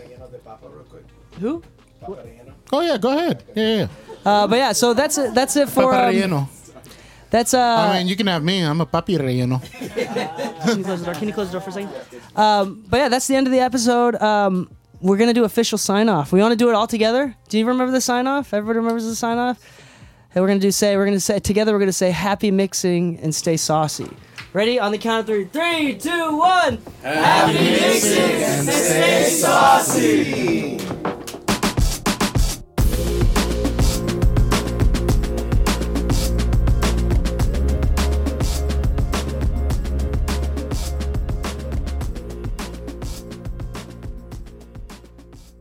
There are so many amazing free plugins available for download right now to help you with your production and mixing. Go to mixingmusicpodcast.com/plugins to download and get access to a bunch of free and premium plugins on Plugin Boutique. Happy mixing, my friends, and enjoy the show. Enjoy all your favorite sports like never before at BetMGM. Sign up using code CHAMPION and receive up to $1,500 back in bonus bets if you don't win your first bet. When you register with BetMGM, you'll get instant access to a variety of parlay selection features, live betting options, and the best daily promotions in the business. And with BetMGM at your fingertips, every play and every game matters more than ever. Remember to use code CHAMPION and receive up to $1,500 back in bonus bets if you don't win your first bet. Place your money line, prop, or parlay bets with the king of sportsbooks today. BetMGM and GameSense remind you to play responsibly. See BetMGM.com for terms. 21 plus only. Virginia only. New customer offer. Subject to eligibility requirements. Rewards are non-withdrawable bonus bets that expire in 7 days. Gambling problem? Call 1-800-GAMBLER. Promotional offer not available in Washington, D.C. At Parker, our purpose is simple. We want to make the world a better place by working more efficiently, by using more sustainable practices, by developing better technologies. We keep moving forward. With each new idea, innovation, and partnership, we're one step closer to fulfilling our purpose every single day. To find out more, visit parker.com/purpose. Parker, engineering your success.